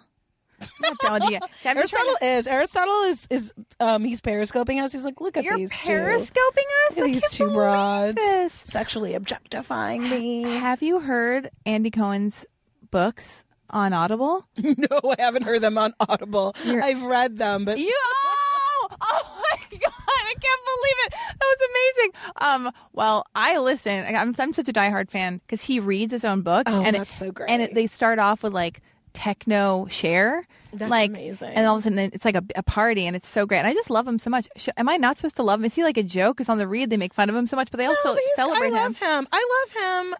And I really liked his first book because it really talks about just kind of how he got like wrapped up into this whole like crazy world of like reality TV and producing. And it's like, I love his love of camp. Yeah. You know what I mean? Like, Yeah. He's exploiting these Real Housewives, but he also loves them dearly. Yeah. You know, he is their shepherd. He is their shepherd. I just feel like he loves women. He loves women. He loves gay culture. He is just really about celebrating the things he's into, no matter how trivial and frivolous they are. Yeah. And I like that. I think that there's a lot of fun things in the world. It doesn't need to be super heavy all the time. Yeah. We can get into the heavy things. We can give that its due and you know, But sometimes talk about, you know, important woke issues, but we also like need to be cool with like celebrating the silly shit. Like, I love being a girl, and I love, you know, I love pink and sequins and makeup and listening to shitty pop music. You know what I mean? I love Mariah Carey. Like, I love all of the crystals. You know what I mean? Like that. Like, people make fun of it and stuff like that. It's like, I remember when I was into that when I was like in 5th grade. Yeah. Like, I just like being a girl, and it's okay to be a girl, and like you can be a feminist and like all the things that you like and celebrate your womanhood and your girlhood. Oh, what was that? And still be badass and still demand equality and respect and work towards that, you know? Yeah. Oh God, I was on some panel the other day talking about, it was about intersectional feminism, and then we had to go down the line talking about what feminism means to you. What does feminism mean to you? What does that word mean, feminist? I think We like... all had different answers. It was interesting. Oh, really? Yeah. Well, to me, mine was just so, because I'm going to say this at a soul level. I don't know. I just like people, you know what I mean? Like, I feel like you and I can both talk about horrible experiences we've had sexually with men, or I'm sure it just comes down to like, I just like girls. And so I feel like feminism is just like a woman being who she wants to be and doing what she wants to do. And that's what like it means to be, and you know, equal rights and just fucking being who you want to be. Being a person. Being a person. Being allowed to be a person. Being seen as a person. Yeah. But then everybody else had very different answers. What's your answer? The social, political, and economic equality of the sexes. No. I mean, yeah, truly, though. My mouth is agape. Yeah. That makes sense. I mean, yeah, if you believe that women should have equal rights, equal access to opportunity, education, and social standing, then you are a feminist. But that's easier. That is like a very easy, basic thing for people to believe in. But I think the action of it is what becomes hard and difficult for people. Yeah. Like, I feel like everyone should be a feminist. Oh yeah, there's some quote. I mean, that I just heard the other day where it's like, yeah, how about everybody's a feminist? Yeah. And then if you're not a feminist, you're the weirdo, right? Like why do you have to label yourself as a feminist? Shouldn't everybody, including men? But I think part of it is like you need the label because we're still not equal.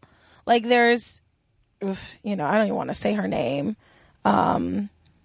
Tamagotchi Lohan, you know, like, you know, saying she doesn't need it because she's not a victim or whatever. And it's like, there's like this weird false narrative that like feminists like are man haters or they're like always playing victim. And it's like, just because you're pointing out that there is like oppression and sexism doesn't mean that you're playing a victim. It means that you're pointing out problems so that we can be better, so that we can overcome that and achieve and lift each other up out of that, right? Yeah. And I think with after the election, I think everybody's like, you know, on high alert and kind of like vigilant and super sensitive to like and noticing more. Because I know when I date now, oh my God, I am so, if I see a misstep or any kind of weird undertone of misogyny from the guy that I'm dating, I'm like, I'm out of here. I'm going to tell you what you've just said. You got to be aware. Like, it's like, I'm on high alert for male feminists that hardcore identify as such. Because, man, let me tell you, there's some of the most problematic out there. Tell me why. That's interesting. Oof. Because they're lying? Well, like, I mean, I used to have on my OkCupid, like, you know, there's a section at the bottom of OkCupid where it's like, you should message me if, and like I had a bunch of cute things, and then I had feminists, like, or if you're a feminist or whatever. And I got a lot of messages like, well, what does feminism mean? Like, you know, and I was just like, oh God. And I eventually took it off because it was like, oh God, these guys are, you know what I mean? It's like, why are you going to message a woman online just to like patronize to her or question her? You know what I mean? Like, why don't you just live your life? How about you just realize you don't want to message me? You know, like that's weird. Yeah. For you to just take time out of your day to do that. But I briefly dated a man, emotionally abusive male feminist. Hardcore identified himself as like, he's really into body positivity and he's a feminist and whatever. And he was such a, like, I didn't realize how like susceptible I was to that kind of like emotional abuse and manipulation until like it was happening. And I had to like talk to my friends and be like, every time I'm with him, I cry. He makes me feel really bad about myself. He started telling me like, your friends are all lying to you. I'm the only one that's telling you the truth. Like, it was so manipulative and so crazy. He was like, you're selfish, you're this and that. And I was just like, and I was telling my friend Gianna, she's like, Danielle, this guy is like insane. And he's like, you're just objectively not those things. Yeah. Like, but you know, and then in the same breath telling me like how wonderful and beautiful I am and like giving me all these things that like I clearly like want, you know, but like totally crazy. It's like, you're not a feminist if you're doing those things. You're crazy. But then he's self-identifying as one, so it's another mask to wear to manipulate right? you. Oh my God. On our first date, he was a mess. He like tried to tell me about like the Martin Luther King book he was reading. And I was like, I don't need to know this, dude. Like, just, he laid it on so thick. You know, like right at top. And I was like, man, red flag. That sounds like what I just went through, where the guy was like, no, like I'm okay with what you do. Like, and I was like, thanks. Why are you? And then there was, you know, and then my ex, my last boyfriend, male feminist, who like also physically or sexually assaulted me. So you know what I mean? Like, just like levels. I don't trust him. I'm not saying I want to date a misogynist, but like, if you're over here, I think that there's, you know, actions speak louder than words. And I think that's it with regards to like feminism. You know what I mean? Yeah. Like, I would prefer it if you called yourself a feminist, but what I'm really interested in is like you standing up for the women in your life, you standing up for women in general, you including women in what you're doing and what you're about. You know, like, there are a lot of male feminists in comedy, but look at their lineups, you know? Yeah. Check those out. Yeah. Check out what they're posting on Facebook and what they're sharing, and like, you know, like Nina Manny, her husband, I forget his name. I want to say it's like Amir or Emil. I feel so stupid, but like there was a photo of him that went viral after the Women's March of him holding a sign that said, can't wait to see all you nice white ladies at the next Black Lives Matter meeting. You know? And it's just like, your feminism should be intersectional. Yeah. You know? It shouldn't just be about keeping Planned Parenthood open. Okay. Yeah. But what about the missing girls in D.C., you Yeah. know, that are women of color or girls of color? So Yeah. it's like, yeah, I think when I first kind of got into feminism, like I took a women's studies course, in college, and I was really like about it, and I was like, everyone in my life needs to identify as a feminist, and if you're not, then you're part of the problem. And it's like, I think now I'm less about that and more just like, what are you doing? What are your actions about? Yeah. Yeah. Ay, ay, I ay. don't know. Oh man, who are your favorite? Who do you look up to, comedian wise? Like women in comedy. Who are your like, or the people who inspire you? And we will wrap this up. I Sure. promise. Do we have time, Sorry. Aristotle? Is it okay? I'm sorry. I'm like going Aristotle's just going like, long. I'm just like, I'm not done. as long as you're not beating up on me, Aristotle's like, Yeah. cool. As long as you're not asking me when I'm going to marry my girlfriend, I'm fine with this. But yeah, who do you love? And you know, I love Marcella Arguello. She's one of my favorites. She performs here a lot, Meltdown. She's amazing. She's Salvadorian. She's like super tall. Like I want to say like almost like 6 feet. Aristotle knows. Aristotle's like, really, she's 6 feet. She's like fierce as fuck. Really? She's so funny. She's been on At Midnight a ton of times. Won the internet a bunch of times. Oh my God. She's writing on a new show that like Method Man's gonna host. oh my god, I want to talk Eliza to her. Skinner show. Oh yeah. Oh. She's just like this dope, fierce ass Latina that gives no fucks. Yeah. Will read you, will read the room, and she's funny, and she's just so her Yeah. on stage. You know what I mean? Like I've like I started comedy and I saw her do comedy. I was like, oh my God, this woman is like everything. I love her. I love Guy Branum so much. Oh yeah, He's so funny. yeah, Just gay and loud, and yeah. I like people that are like kind of mean, you know? Like he likes to pick on audience members sometimes. He Not like does. always from a place of love. Yeah. But he's great. Growing up, Margaret Cho. I loved Margaret Cho. Like American Girl. That I Oh my I God. loved that show. Yeah. The 90s with like Sandra Bernhardt. Yeah. Sandra Bernhard was on that show. Yeah. I love her so much. I mean, it was like wild to me that like that was the thing that happened That it in was the allowed. 90s, and it's taken so long to get like get there again. Asian American, you know, family comedies back on Yeah. TV. But I love them. Let's see. I'm like I should be better at like I think it's 'cause this answering room this. is so hot. It's just it makes you It's like real warped, it's warped my relaxed. brain. Yeah. I love those two. I love am I trying to think like what? Oh, you know, Lori Kilmartin, she's amazing. I think I know her. She has a podcast here, the Jackie and Lori Show with Jackie Cation. Oh yeah. Okay. But Lori's amazing. I love her because she just like, because she writes on Conan, and she lives and works in LA. So it's like just seeing her squeeze every single joke out of a bit. Yeah. Like you get like in LA, you see people kind of go up and do sets, and you see them work out and tinker and toy, and it's like every word or phrase is a laugh, you know. She just, and like to see someone work on like it's amazing. Like I love that. Like Yeah. she's so funny. She has a special right now on CISO called 45 Jokes About My Dead Dad, because her father died. Yeah, I And heard she her on Marin. just started tweeting about like his death and the whole process, and people really responded to it. I mean, it was just like honest and real and funny. Yeah. And it's that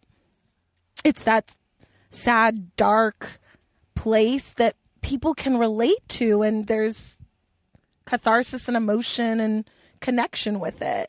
And so she worked out those jokes and created a special, and it's so great. It's so amazing. I can't believe I actually totally heard her being on Marin.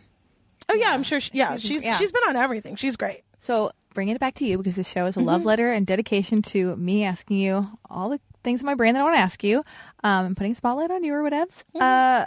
okay, so let's say you're taking a break from guys, right? You're taking a break from dating. I think Is this so. right? I think that's what I need to do. Okay, Ugh, so- unless this podcast is going to get me a lot of dick. I mean, well, now they know where to find you on Instagram and Twitter. They can just slip into your DMs, real quick, real easy. But let's just assume, okay, you're taking a break. Whatever. They can do whatever they want to. It has nothing to do with you. You're grounded in yourself, taking a break from dating. You'll revisit whenever you revisit, not to be bossing you around or whatevs. Okay, so in the interim, while you're taking that break from dating, focusing on yourself, what is it you hope to do career-wise, internally, spiritually, mentally? What is the fucking goal? What are all the things? I just want to say that so we can put it out into the ether. If you want, none of my business. Sure. Okay. I think the goal is to find the goal. I think that's what I've been freaking out and That is struggling The with. deepest thing I've ever heard on my podcast. Is it? The goal is to find the goal. The goal is to find the goal. Think on that. No. But seriously, yeah, go. I mean, elaborate. I feel like the blessing and the curse about starting comedy in LA and being in LA is I'm surrounded by so many brilliant, funny, talented people, and also people that are really focused and know what they want, like Madison, like my co-producer Madison, my BFF, she's like, I want an Emmy. You know what I mean? And wow. she knows that. She's wanted to be an entertainer her whole life.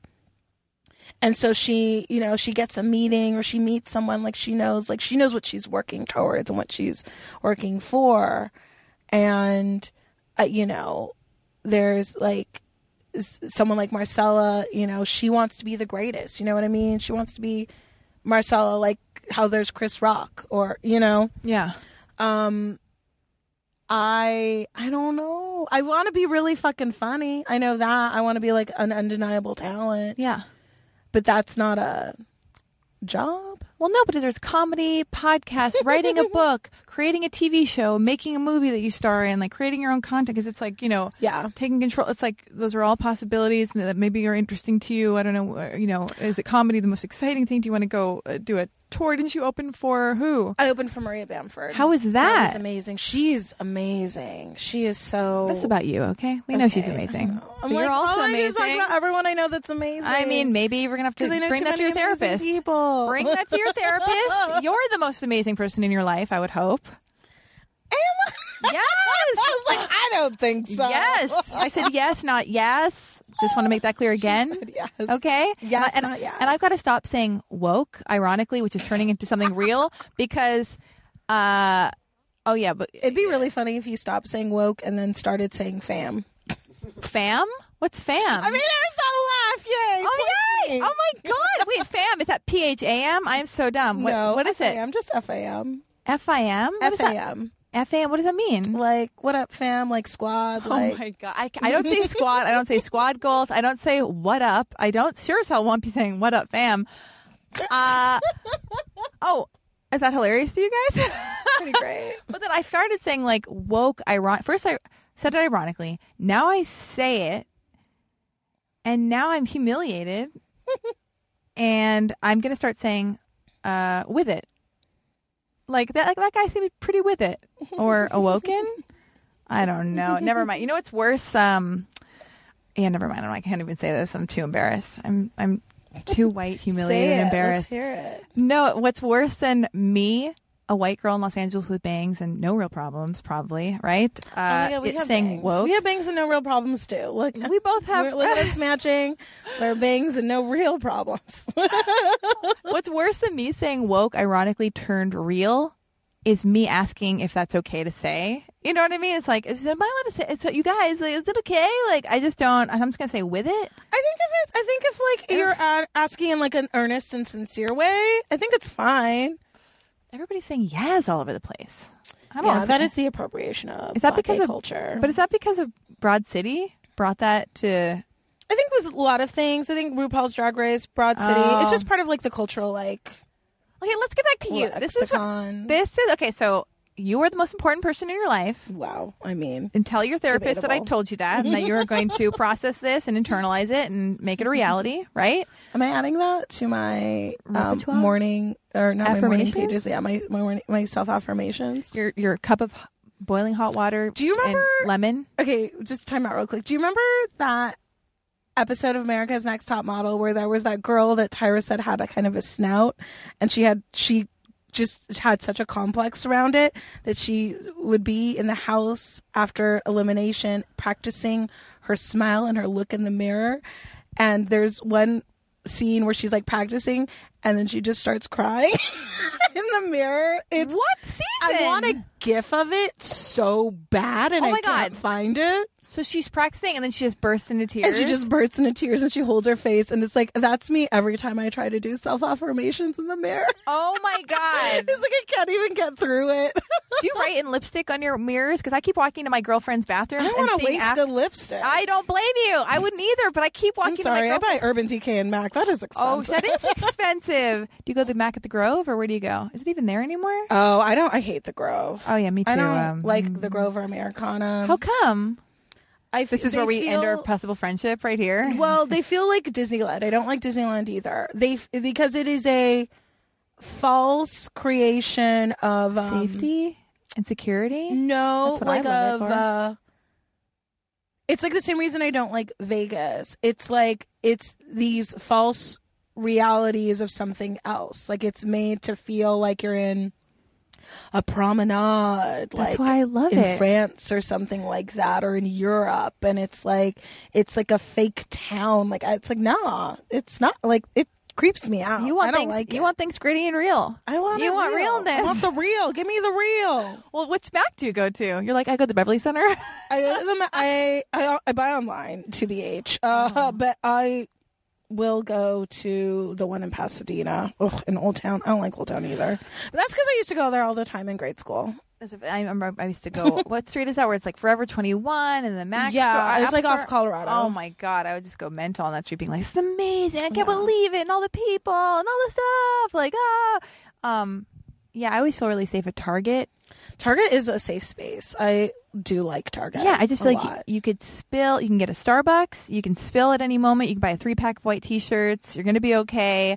You can just touch a bunch of brightly colored sweaters. Yeah, if it's a corporate company, if you want to open a lipstick, I don't think you should. And this is probably white privilege speaking. I'm sorry. No, but I like, open lipsticks. to Okay, make good. sure I don't want to they- feel alone in this. Thank God. Let's make it a woman We thing. all do. Okay, let's make it a corporation and a woman thing where it's like, I got to try on the lipstick to know if it's going to be okay. And Mm-hmm. then it's not. And then you're like, Target will not feel the burn. Target's not going to feel the burn. They're Target's not like, gonna who feel knows what they're up to? Let them feel that They're a burn. corporation. They've got cushion. Okay, good.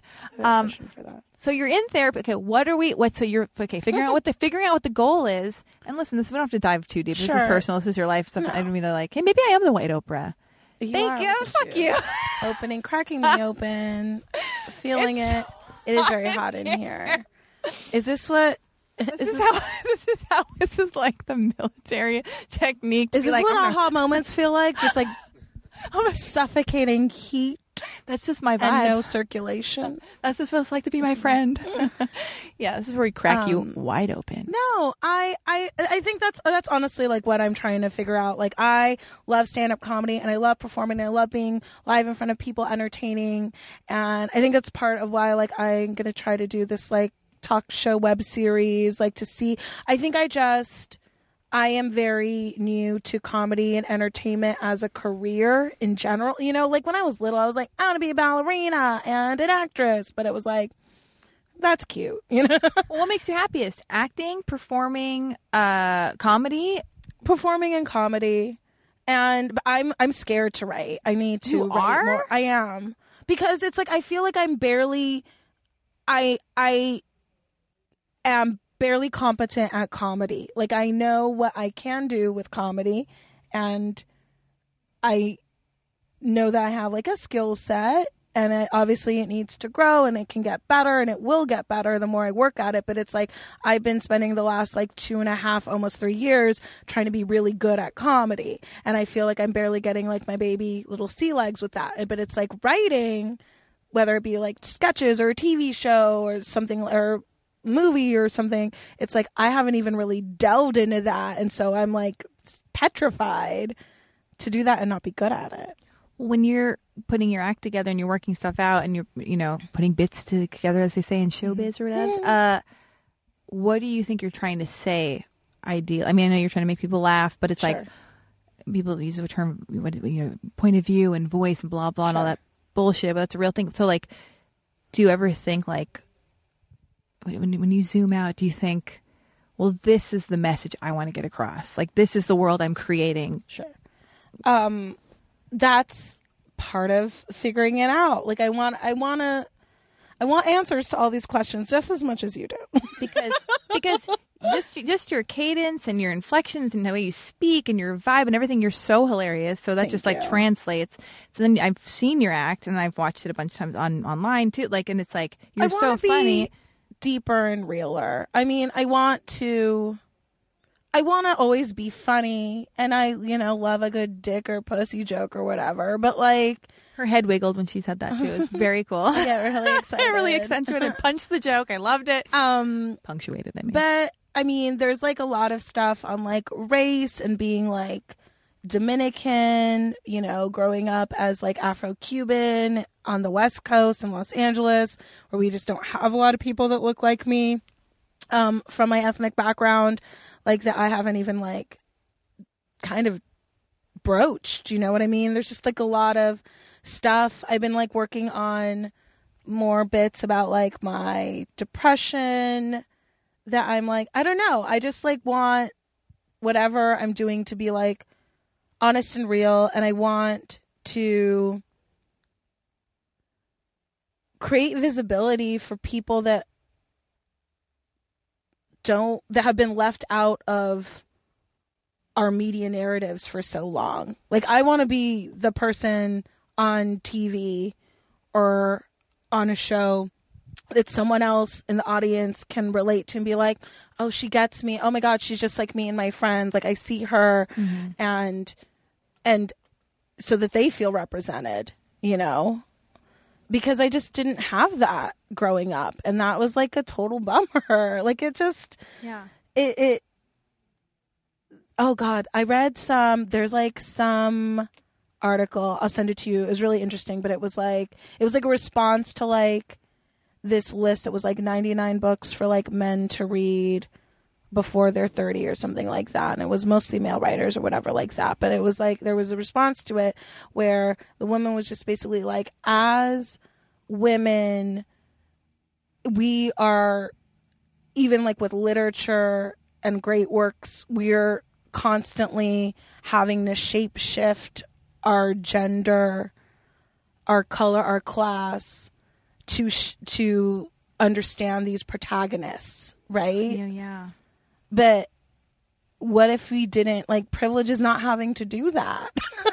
Privilege is instantly relating to these people, and these being the status quo of like what is culture and great. And so I just want, I don't know, I want visibility.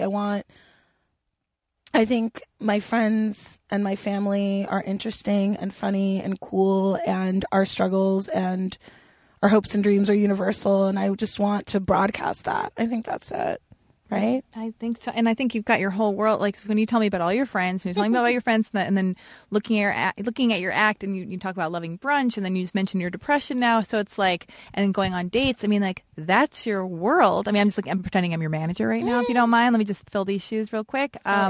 So that's your world. So it's like you're depressed. At home, you're having your personal moments. You leave the house because you got to meet your friends for brunch. Okay, then you're talking about the date you go with the guy that you're not sure if you like on OkCupid. You have some horrible whatever bizarro encounter with that guy. You take it back to your friends while you guys are getting a manicure and and not a pedicure, and then the lady forces your shoes on you, and you're like, get away from me. And then you have that moment. You got to take that story back from your other comedian friend, because that is your story that goes in your pilot. Okay. So yeah, so it's like it's already there. And the reason I'm going so deep and we're going over time in this podcast is because I know at a core gut intuitive level how you're going to blow up. And I've got the expose right here, right now, because I've just created your complete pilot and your comedy show. Or I didn't create it. It's your life. I'm just reflecting it back to you. Thank you. And showing you. But okay. So all that being said, you're in therapy. You're figuring out what you want, doing all your stuff. Living your gosh darn life, being an inspiration, whether you know it or not, or whatever. Getting your pilot, your world, stuff in order. Let's say you get that in lock, which you will. Okay. Then we're revisiting men again. Do you date women or just men? Just men. You got to ask. Yeah, no. You got to ask. So again, I like to throw things out in the ether. I do this for myself or whatever. But it's like, so who does that bonehead need to be? I mean, who does that? I just think all men are boneheads right now because I'm going through a moment. But what does that look like ideally, if you don't mind? I know it's another. What does that look like? He's kind. He's funny. He's kind. He's funny. He's smart. Is he black? Is he white? Is he Asian? It doesn't matter. Okay. He's any color. All right. Do you do your wish list thing like I do? Like all girls tell each other, like, you got to do your manifestation list of the perfect guy. Do you do that? I've not done a manifestation list. You've not list. done the manifestation No, list? I need to learn. And by the way, Aristotle, if you're getting too hot, feel free to take off your shirt. It's totally cool with us. Aristotle, Okay. you can totally take off your shirt. We totally understand. Wait, it is very hot in here. Why'd you point out this stuff? I think he pointed out the cameras. Yeah. Oh, the lights are on us. Oh, so we're hot, not That's you. why. You can still take off your shirt, Aristotle. Okay, so Wait, are we recording this? Wait, there's no the video happening, right? I'm like, because if we knew we were, we would totally taken off these lights. Yeah, why are these lights on? Because then we'd just be in the dark, right? Oh, I guess. Maybe that'd have been more romantic and cool. Okay, but I think we're okay. So yes, you've got to do a manifestation list. That's what every girlfriend of mine and every self-help book that I've read, and I've pretty much read all of them. I stay away from self-help books. You do? I do. I have attitude about self-help books. I mean, I have bought 2, but I have not opened them. And yet you just told me, I was like, have you listened to Andy Cohen's books? You're like, no, I read them. I was like, wow, all right. But you're like, but you have attitude. Why do you have attitude for self-help books? Oh, I just feel like it's like I feel like I've given up already a lot. And I feel like that's just like a new low that I don't know if I can recover from. Given up? So what? Oh God. Okay, well, whatever. Write them. I'll tell you, so you don't have to get the book. You're gonna tell me. You're gonna tell me how to do the wish list manifestation for a man. So that when I'm ready for him, he will come. So what are you looking for, though? And ideally, I would come too. Yeah. CUM, motherfuckers. What up, fam? What up, motherfuckers? Wow. We've created a monster. 911, I'd like to report a woke white woman here at Meltdown Comics. Laughing real deep now again, gutturally, because you're so funny. All right, I think I've wrung you dry, right? Okay. No, but like, I like nodded politely. There's nothing else. We know where to find you, and I'm just happy. I hope you don't regret doing this podcast. No, I love that. This was great. Thank you. You honestly, thank you for having me, asking these hard-hitting questions. Honestly, like the white Oprah that I am. You're cutting to the core and the deep issues, and I sincerely thank you. And this is great. Like I needed this, and now I have a roadmap. I have a pilot outline, or at least I have a log line. Yeah, that's a good outline, I think. Last question. I just want to know from because you had mentioned, you said, you don't like whatever the Refinery 29 thing is that even I thought was bizarre, where it said, what did they say? Oh, differently abled, and then person with disabilities. No, not person with differently abled or special needs. Special needs. 2 things. The 2 phrases that you don't like, that are not appreciated, right? Yeah. Mm-hmm. So here's what I want to know. And I'm going to serve as a person in the world who's a bonehead and just is trying to do the best they can and be thoughtful and accommodating. Tell me, as if I represent all annoying people in the world that you have to deal with, and that way, and then so that way the people who are listening, can learn something and be better. How do you want? What do you need from people who are just boneheads and are not graceful in the way they might interact with you because they don't understand? You know what I mean? Sure. I mean, I think in dating and just in not dating situations. I think I just a self-awareness from people is important, where you're just interact with someone and know that asking what happened to you is rude and offensive. I don't just walk up to you and say, what happened to you? Because you got that ugly face or that unibrow, and being okay with someone if they say they don't want to talk about something, and respecting that. Because I can't tell you how many times that happens, where I'll give a joke answer or something like that. Say like a shark attacked me or a tiger mauled me or something like that. And they're like, no, really, what happened? It's like, why do you feel so entitled to know about me, a stranger? You don't even know my name. You don't know anything about me. what you think it's going to be a funny story or you think it's going to be a tragic story, and then what are you going to like? I think people just aren't aware of like how like what you're interacting with another person. I'm not a thing. I'm not a science project. So just treat me like how you would like to be treated. I think that's it more than anything. Also, yeah, you can call me like I'm disabled, person with disabilities. Let's end on Aristotle taking off his shirt. Aristotle? All right. Thank you for being here. Thank you for having me. Now leaving Nerdist.com.